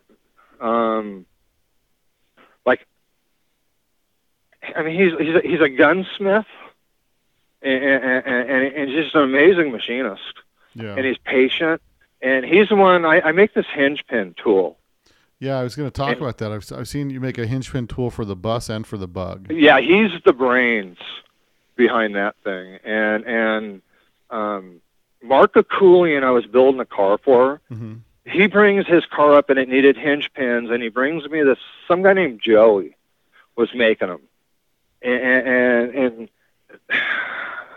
I'm not going to badmouth another man's work, but it was just like, I think I could do a little bit better. Right, needed a little refining, sure. So I take this thing over to Chris, and Chris is, he's like any good machinist, in CAD, that's like going to the moon for me with my skill level. Right. And so I told him what I wanted, what it was for, what it needed to achieve, because it's just, like when you make stuff, you got to have critical thinking skills. And just get to the basics. Right. And him and I kind of throw some ideas, and mine was probably 5%. And then like a day later, he calls and says, hey, I got something, and if you want to come and look at it. So he's got this CAD program. I guess it's probably pretty common. I don't know, but he can cycle things on the screen, and if there's any interferences or if there's, right, it's 3D. It's a 3D modeling software, so it goes through the whole process and shows the rotation of the pin or the mechanism. Exactly. Yeah. And so he's got this thing on there, and I'm like, oh my God, that's bitching. Yeah, But when it comes down to it, it's a miniature arbor press. Right. That's what he designed. Sure. That's handheld, and they're really nice, but they're expensive, and either people love them. I've had people destroy them, and then I got another guy. So what is one of those, a hinge pin tool? What does one of those run from your shop? Well, I'm going to jump them up this next. Well, I haven't done them in probably over a year or so. So right now, Chris, my machinist, is helping me with my washer. He makes my washers.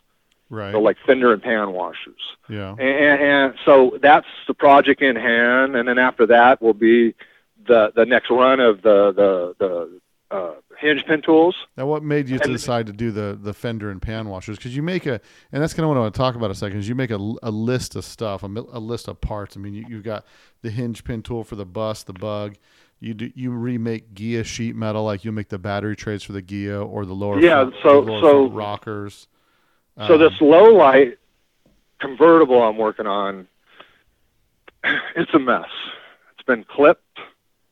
It's had fenders cut off of it. It's had an engine bay brazed and MIG welded into it by somebody. Somebody said that this guy could do it right, and he takes his car to this guy, and it's like, I'm like, oh, dude, we need to go. What was wrong with it before? Farther to cut off all this stuff, right? And then try to figure out how to put it back together. Well, at the time, no one made battery trays. And good used sheet metal it's starting to get really hard to find, especially the center section with the latch bolts on. Right. And that's something I want to make eventually, but that's like a big giant project for me to get the tooling.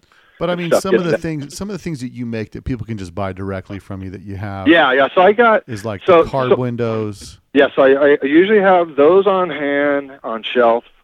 What about I like it's funny, I just used it. We're at my brother's shop last week, 'cause my brother restores cars, and he had the tool that you make for straightening out the engine tin rubber. And I made so that was just out of necessity. Sure. Just being a fabricator and I liked it. I mean, it made it super easy for me to go around and straighn all that out. Yeah, if you can get the tool through, everything out, If you can get the tool through, the rubber falls right behind it. Mm-hmm.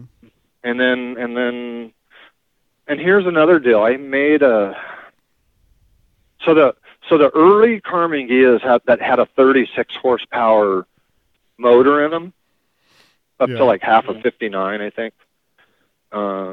Maybe 60. But anyway, so that surround I end up making, and then the channel that's in it I had to make. But the thing is, it was kind of tricky, because you got the hoop fitting perfect, and now you got to put that channel on it, but you also got to spot weld it. Right. So you can't finish off the channel. So you make a channel that's a little bit over 90, and then you put a piece of nylon in it, and I use a slip roller to curve it. But then you get that to fit, but you got to spot weld it. But you got to get the spot weld tongs in there to spot weld it. But you couldn't do that if it was closed to hold the rubber, the engine seal in it, if you follow. Yeah. So what I had to do is I had to get the thing curved to fit, relaxed, spot weld it, and then I have this reciprocating machine called a Pullmax, or made in Sweden. And basically it's just a thing that moves up and down in the top. It's not really hammered, but you can make tooling for it, like male and female dies. So anyway, I made this die that closed it off and didn't crush it, but it was it's a progressive deal. It's kind of a pain in the ass, but this stuff you kind of got to be like MacGyver. Yeah. And it's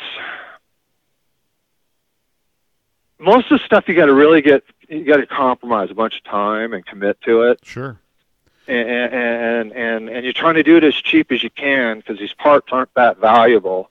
Well, I think a restoration shop, I think maybe some of the biggest holdback is people don't know what you have that you make that you can help them with a restoration. I mean, what's I'm sorry. What? What's the engine bay tool to straighten out that rubber? What's that piece cost? Somebody wants to buy that from you. The channel? Yeah, the channel straightener. I think the last batch I made, they were like $450. And I actually need to make another batch, but I haven't sold one in $4 in a year. Well, yeah, but I think nobody knows you have it, because are you saying it's $4.50? $450 for the channel tool, the tool that just goes. Oh, the channel tool. Yeah. Oh, okay. Oh, I thought you meant that's pretty pricey. No. The channel tool. I think God, I think they were like about $15, if I remember correct. Yeah, but I just need to get them laser cut. That's what I'm saying. $15 for those.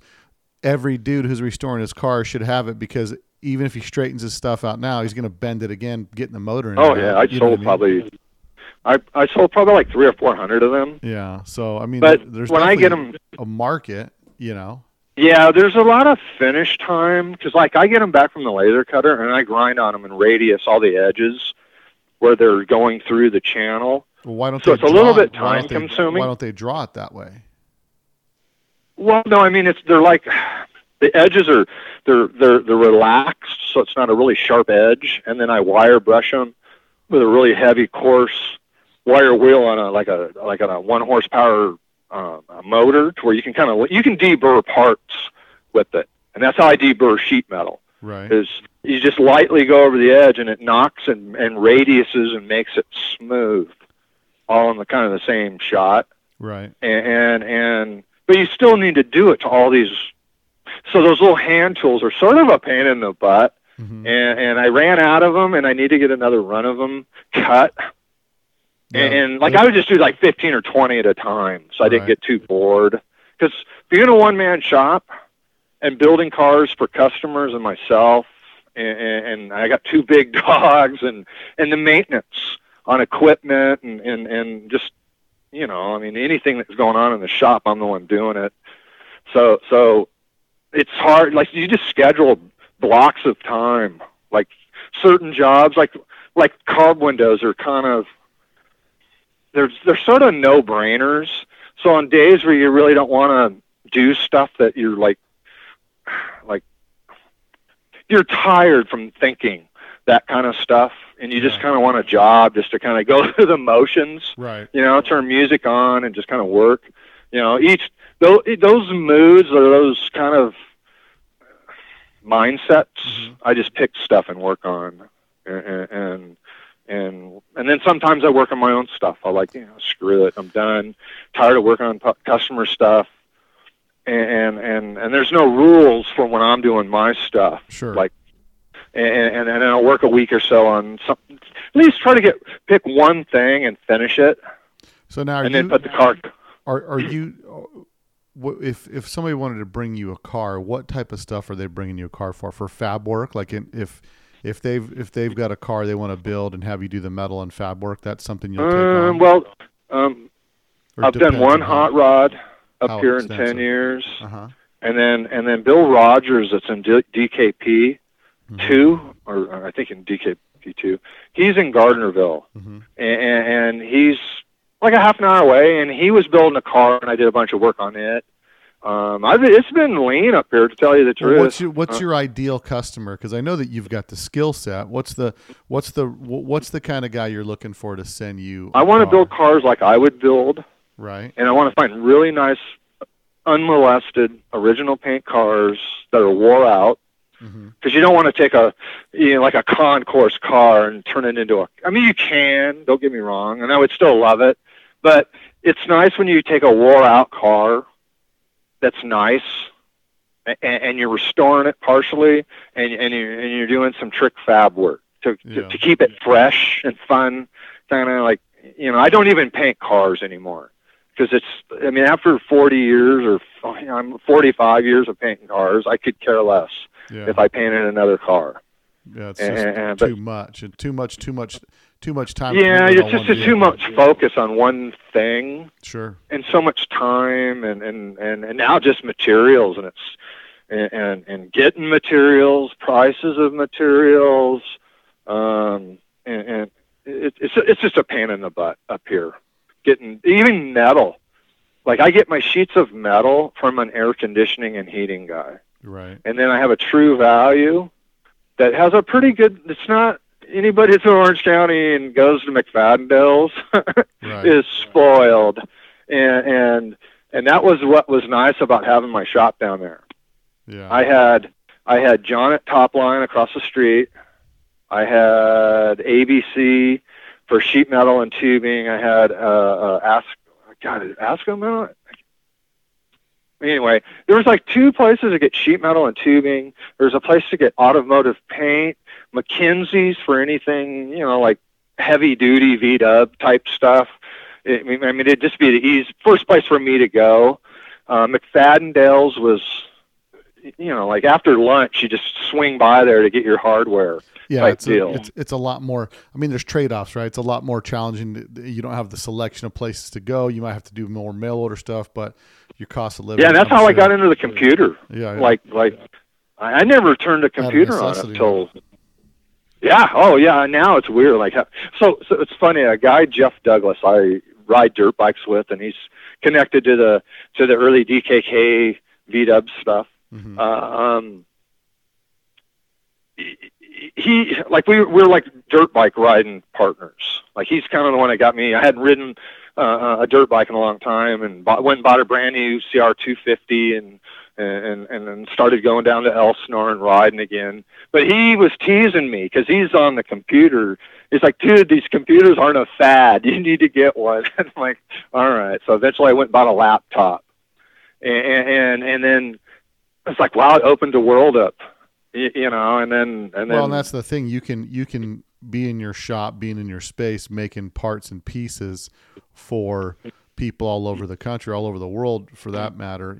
So what are some things that maybe not the average listener might know that you make that they could use, like the average thing they use besides you get the carb access windows and stuff like that? But I make a few low light Gia parts. I make the lower front fenders. Mm-hmm. I make the battery trays left and right for anything up to 65-ish. And when you make those, 64 or 5, those look like they're a ton of work. Like you got to bead roll all the pressing. Oh man, it's like a magician. You don't want to give away any secrets, but they're easy to make. So it took a bunch of tooling to make them. And you have those in stock? Yeah. Oh yeah. I always the right ones. I try to keep 4 or 5 of them up on the shelf. And I always have a couple pair of low light front fender bottoms. I have been out of hinge pin tools for probably, I don't know, it's been maybe a year. Kind of. It's just not a serious priority. I don't sell a lot of them, so I don't put a bunch of panic in making them. But my carb windows, it's weird. I bet I've probably made 700 or 800 sets of them. Yeah. And they've just gone all over the world. I make an interesting mid-mount. Yeah, I saw it's a mid-mount, mounts the tranny from the top 5 bolts. No, actually, it mounts from the bottom. Does it? And is that and just what the you way do it's photographed? If you get on the Samba, I'm on the Samba. I have an ad. Yeah, I looked at it. It looked like it was on the top. Maybe that's the bottom of the tranny. It's just upside down. Yeah. Oh, yeah. It was on the pan was upside down. Right. I'm sorry. Gotcha. But basically it's the flange that goes off the frame horns. I make it wider, and then I make it to where I can mount a rubber isolator pad, or basically a rubber pad, and then I cradle from side to side doing that, mm-hmm. and then I hang up, and then I grab the nose cone of the trans with the 4 lower bolts. But it's kind of a funny story, and through the Brett Banker worked mm-hmm. for Butch Wilson, and Butch Wilson was running Kama Offshore Marine in Costa Mesa, and they were next door to the shop I was working at for a while, and all I knew is his name was Butch. He was just a super, super cool guy, and then Davey was kind of about my age. Let me back up. So Butch was a crew chief in the 70s for Dan Gurney, and back like when Bobby Unser was driving in that era type race cars, and now he's moved on from AAR, and then now he's running this offshore marine deal, and they're making out drives, and I want to say the boats were like 50 foot or 60. I mean, they were long platoon offshore racing deals with like. I thought there were 2 motors in them. Who knows if there was 3 or 4? It was like, I don't remember. It's been that long. But anyway, so Davey was next door. He's kind of my drinking buddy. And on weekends, we would like swap and help each other. He's building a squareback, and I'm building my lowlight. Mm-hmm. And if he was more of a machinist engine builder, and I'm the bodyman. So anything we could do to help each other out. So one weekend, I got my pan over there, and I'm going to weld a Berg mid-mount in. And Butch walks by, and he goes, "What the hell is that?" So I got like a trans housing, and the mount's holding the trans in the pan, and it's blasted. And I'm about ready to start, welding the tabs off the frame horns for the Berg mount, mid-mount. Right. And he's like, "Oh, no, you're not putting that on." And I'm like, "Wow, this thing's bitching, And he goes, No. So he goes, "What we're going to do is we're going to pocket the frame horn and then take a piece of tubing and make like a cap that goes in there and then weld that up. Then we took the round Berg mount and bolted it in that pocket. Mm-hmm. Then we made a cap bushing, like a cup that went over the top of that. And then it went from left to right frame horn and grabbed the trans in between. And it was super clean. And no one ever saw it. It was just, it was hard to see. And, so many people are looking at shit. That's the last thing you think of. Right. But that was all through Butch Wilson. And Butch Wilson passed away, a week or so ago. And yeah, he was just one of them really, like, all the old guys are dying off type deal. And so anyway, I move into Zuma Beach. So I got Lance on one side that undisputably, to me, he is the best fabricator I have ever met. Yeah. He brought Inconel into the race. I don't care. There's going to be a lot of people arguing this stuff, but Lance worked for Don Edmonds back when Don Edmonds was helping Evel Knievel with some stuff. And Lance was sweeping the floor in high school. And in Metal Shop, they had him doing, like, he had certain things you had to make in Metal Shop. And he's better than the teacher, just from working at this guy's shop. Like, they wasn't Zeus tabs back then. You had to make them. That's how long this dude's been in, he's probably, I don't know, 10 or 15 years older than me, maybe. But he has worked at JPL under I think it was a Gaballero project, satellite project or whatever, and he's worked for Jet Propulsion Laboratories. Yeah, Pasadena. Sure. And then he's worked for Parnelli. Yeah. He's worked at AAR, and then when I first moved into that complex, like I said, 92, 93. All he is doing, he's doing probably 70 or 80% of all the Indy cars' exhaust systems. Mm-hmm. And he's like, when he first met me, he wouldn't let me in his shop. He didn't know who I was. All he knows, I used to work at Gurney's, and I'm a fabricator. Right. And like Cosworth, like all these race car teams are giving him blocks. And he's got stuff on a workbench that, cylinder heads, that people aren't supposed to see. So having me walk in there was like foul, And once he figured out I was one of the gang and I'm just this dumb old, bodyman guy that wants to try to make artwork of some sort. And it was cool. But his welding, his collectors. So if you think Jack Burns of Burns Stainless is good, Lance is the headmaster and doing Inconel and stainless tube work. He's fast. There was a funny story because he's like me. He works at his own pace. And if you push us, we just, I'm just going to get slower. Don't fuck with me. Just let me do it at my own pace. And then I'll give you a part that's done when I'm done with it. Yeah. So he would show up when the brake truck would show up about 10 and then go on break and it would piss Rim off. And so Rim is the guy at Carroll Shelby's deal that now is the head fabricator for Dan Gurney. Yeah. And he's my boss and he's old school. And he doesn't like music and radios. And there was a guy that I took kind of his character as a fabricator and personality in the shop, right. Jeff Haywood. He's an old sprint car racer kind of type dude, really good fabricator. Wore red Vans.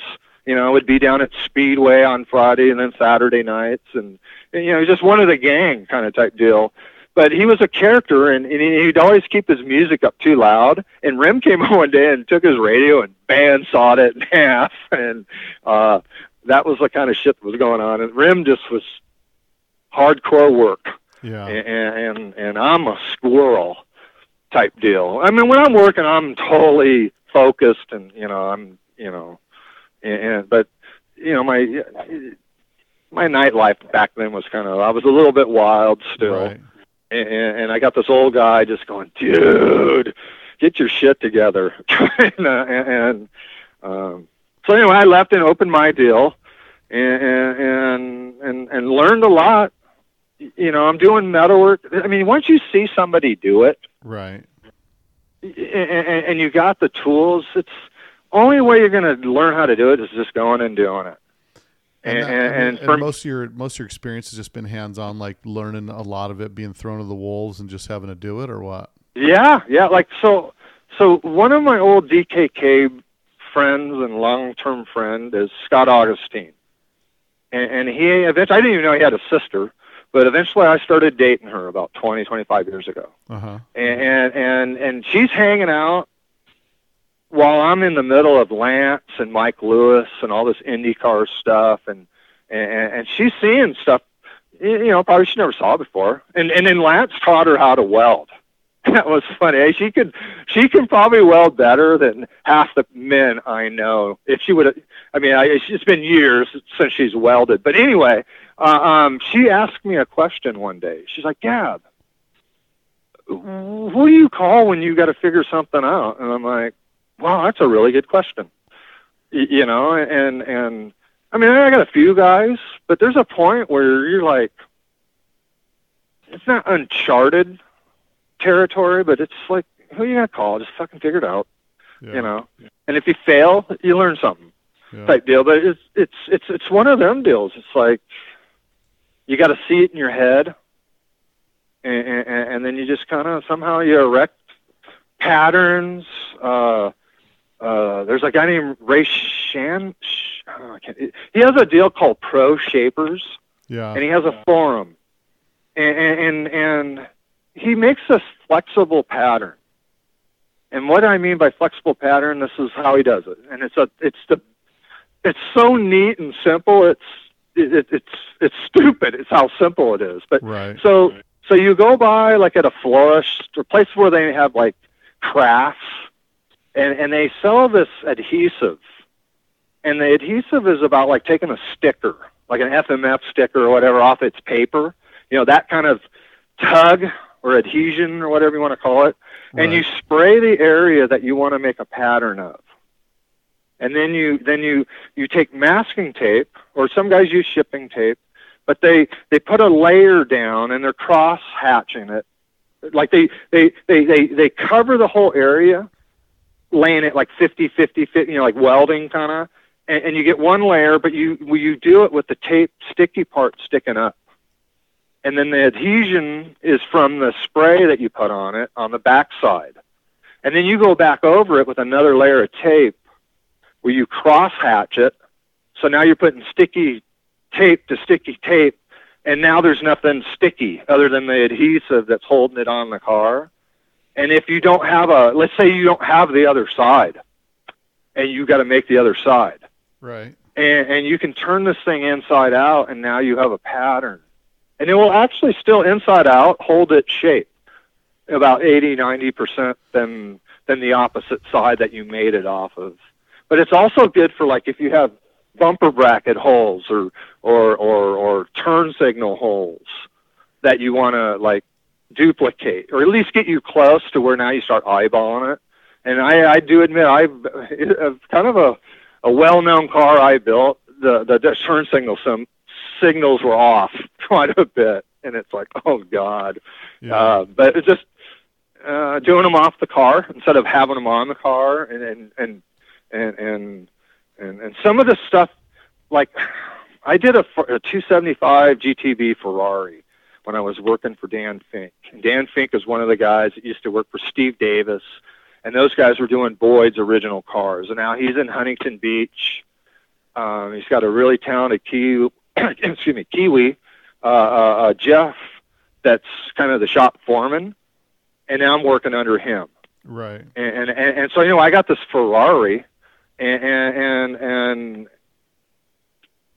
trying to make body panels for this thing, and you're like, you've got, like, the bottom of the windshield is like a rigid, hard line, and you can't change that. Yeah. But when you've got a roof line above it, or another part of the car that doesn't line up and it's not parallel, and that's how it was made from the factory, sometimes now you just start fudging things until they look right.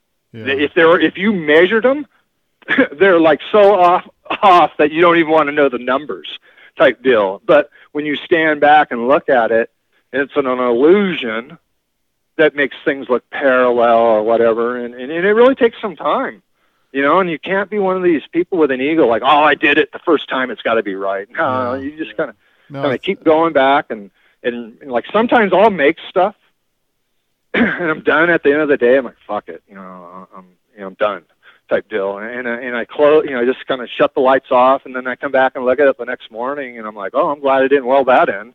Right. And work on it for 5 minutes or 2 minutes or whatever it is, and make it, a little bit better. There's just a lot to it, a lot to taking the time to do the detailed metal work that you do, because it just, it's got to be. You never learn it all. Yeah. That's probably why I do it, is just because it keeps it fresh and a challenge. Like when I do my products, they're kind of fun to do the tooling and make the first batch of them, and then they sell. But eventually, sometimes they start getting like, I don't really like doing them anymore. Right. Type deal. Well, it's just boring, and repetitious. Yeah, the breather you make looks like it's quite a bit of work to build that thing. The breather. Oh, the one on the back of the fan shroud? Yeah. Yeah, there's a bunch of pieces, and it's baffled, and there's no rod.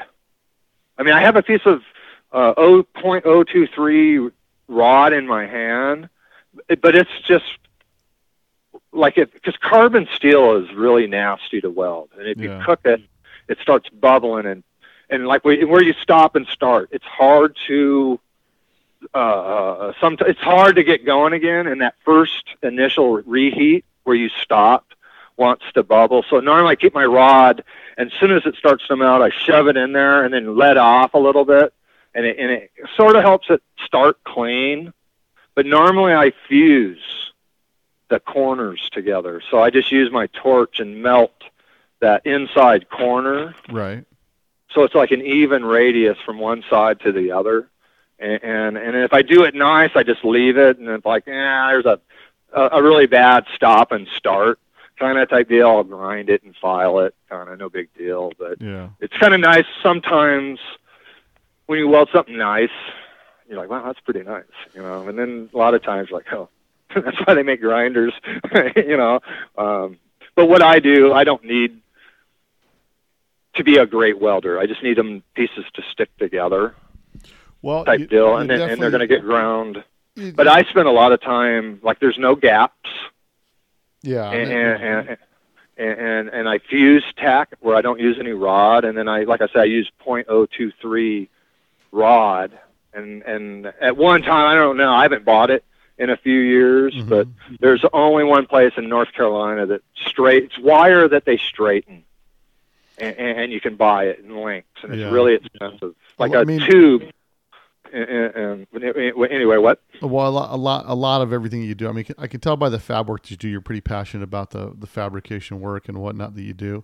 Just good weed. Yeah. No, I'm joking. And I definitely appreciate you coming on the podcast and, talking to us about a lot of stuff that you do. If people want to get in touch with you, what's the best way? Is it through Facebook? Find any of my ads on the Samba. Ads on the Samba. And then just email me, just any of my ads, and send me an email through it, what you're looking for, and because that's usually when I'm on the computers, when I'm sitting and relaxing and drinking a cup of coffee or thinking or whatever. And then if people have special stuff they want to fabricate, or, I mean, you the guy that they can reach out to that can do some special one-off stuff. Yeah, if you can draw a picture of it, you can fab it. I hope I can make it for you, type deal. Well, very cool. Working with my buddy Chris, if there's machining involved, you know, and you got to remember it's probably a one thing or one prototype. Sure. So this stuff is very time consuming. Well, yeah, and everyone understands time is money, but I mean to get something that's but when you start, you know, I mean, yeah. You know, but I'll just end it at that part of that. And you were talking about Randy earlier. Right. And Randy's been like he was in high school when I just got married, and he was sort of like a younger brother, and we were mischievous. I mean, like my wife hated when we hung out because we were into trouble type deal. He's just funny. I mean, he's a good guy, and it's funny. I met him because he needed a car painted, and his dad and the guy that used to live across the street from me that built his own VW motors. Did a little bit of body work, but mainly he just kept his cars running. Yeah. That dude and Randy's dad both flew airplanes and worked on their own stuff, and through that union of those two people, Randy and I met, type deal, and then it's kind of Randy and I have this weird thing that happens to us a lot. Mm-hmm. Like we both buy the same truck, we both buy the same dirt bike.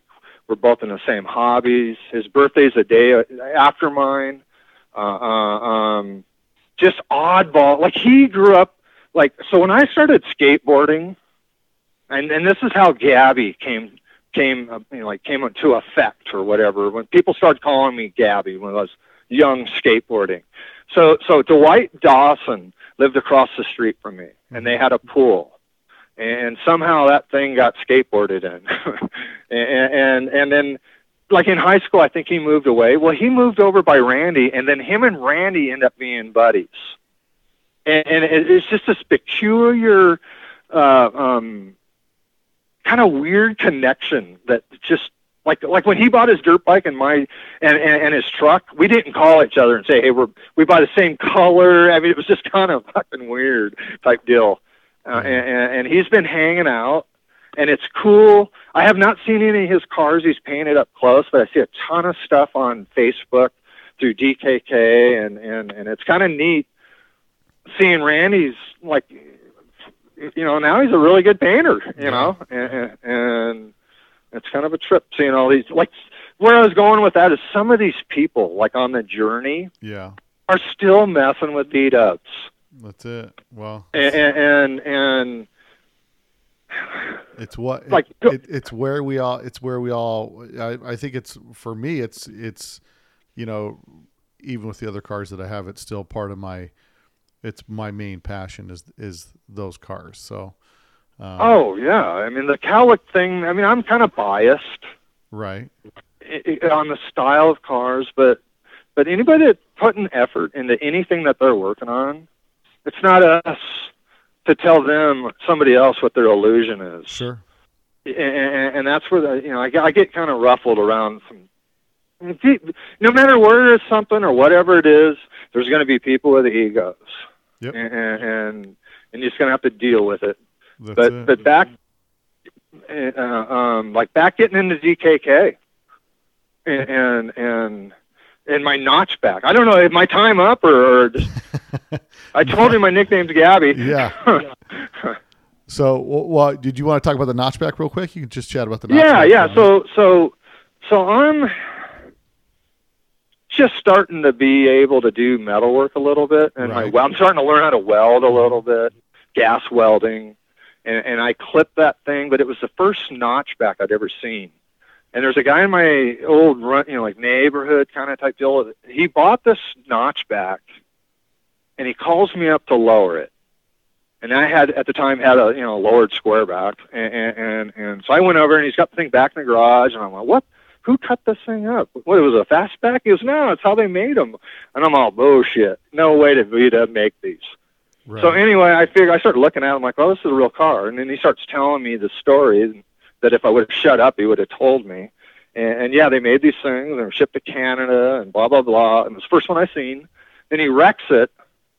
And then I'm taking auto body classes, and I'm down at Cerritos College, and that's kind of where this body working thing started, is with that notchback down there, and the guys that were hanging out at Whittier that were all taking auto body classes down at Cerritos College. There was a lot of dudes with some talent that went on in the auto body industry, car industry, from that college that are super talented, like my friend Brent Coleman. Whatever happened with the notchback? I sold that in, what was that, 86, and then I bought a TIG welder with some of the money, and then I'd already had my low light as a shell. Like, I bought it and I didn't do anything with it. I was collecting parts like alloys, and I had a quarter panel and a door type deal, and it was just a basket case basically. And then I split up and get divorced. That thing gets pushed. I was going to sell it, and then at the last minute said screw it. I started building it, and it obviously led into what it is. Do you still have the Ghia? No, it went to Japan, and that's how I started buying equipment, and that's when I opened up Gab Fab.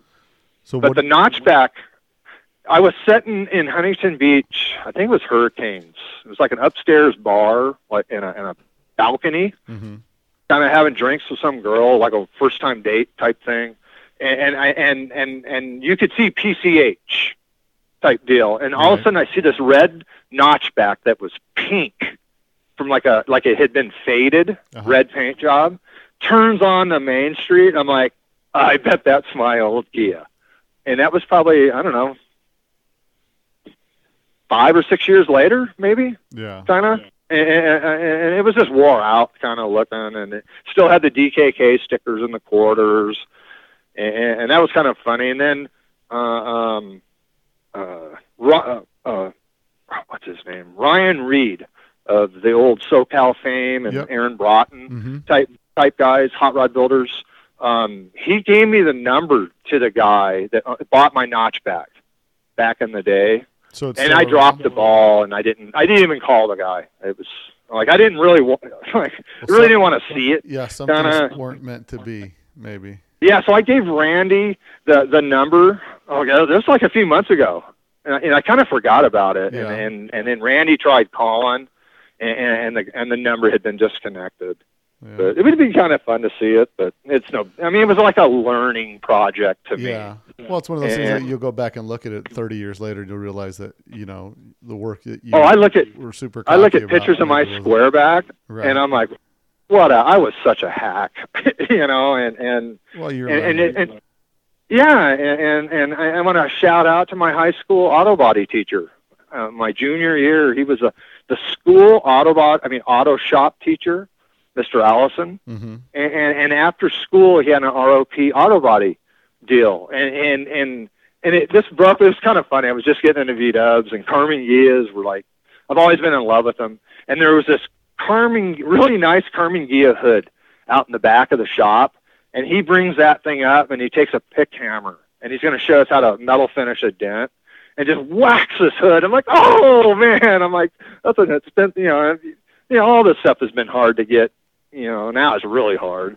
But anyway, so he, as a shop demo or demonstration, fixed this dent and didn't use any filler. Nice. And I'm like, oh, okay, that can be done. And so now from that point, I remember one time at Cerritos College,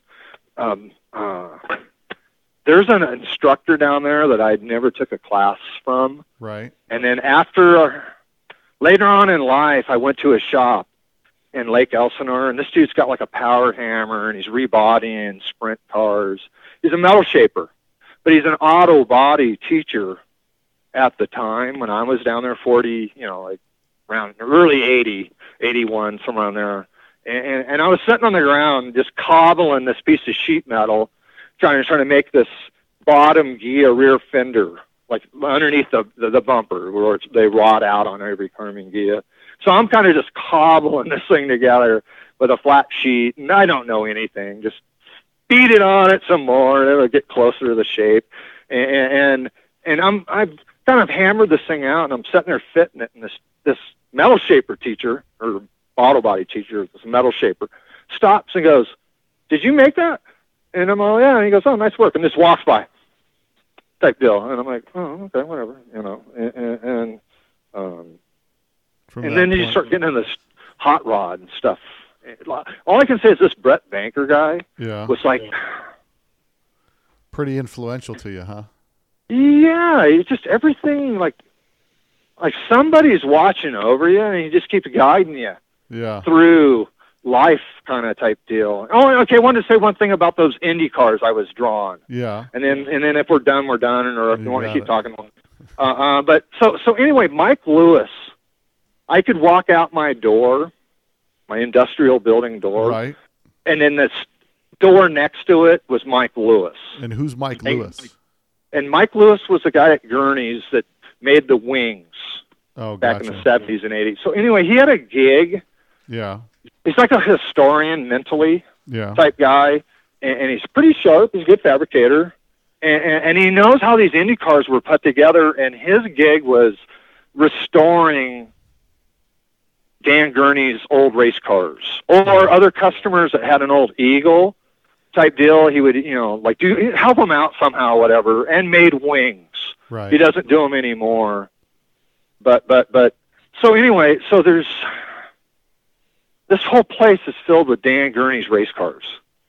Well, up on the mezzanine, I'd never been up there so one time I went up there to help him lift something or pick something up, and there's the tub and the car of that car I was drawing as in like 5th grade, this Olsenite car that Bobby Unser drove. Sure.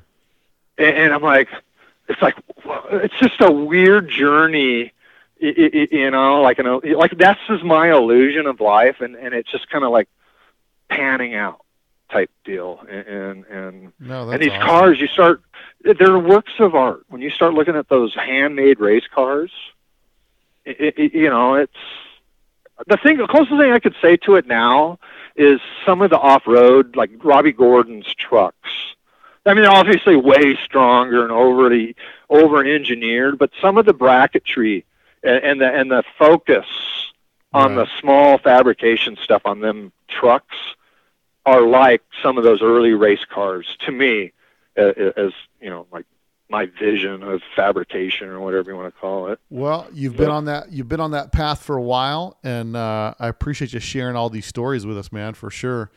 And that's but some of the stuff like this Gurney stuff, it's kind of like there's going to be a generation when people die that kind of information just disappears, and it's a shame. That's why I kind of focus. It's I'm just this knucklehead that got to ride through it, sort of, but people need to look into some of the. I know this is a V-dub talk. Yeah, but it's all connected.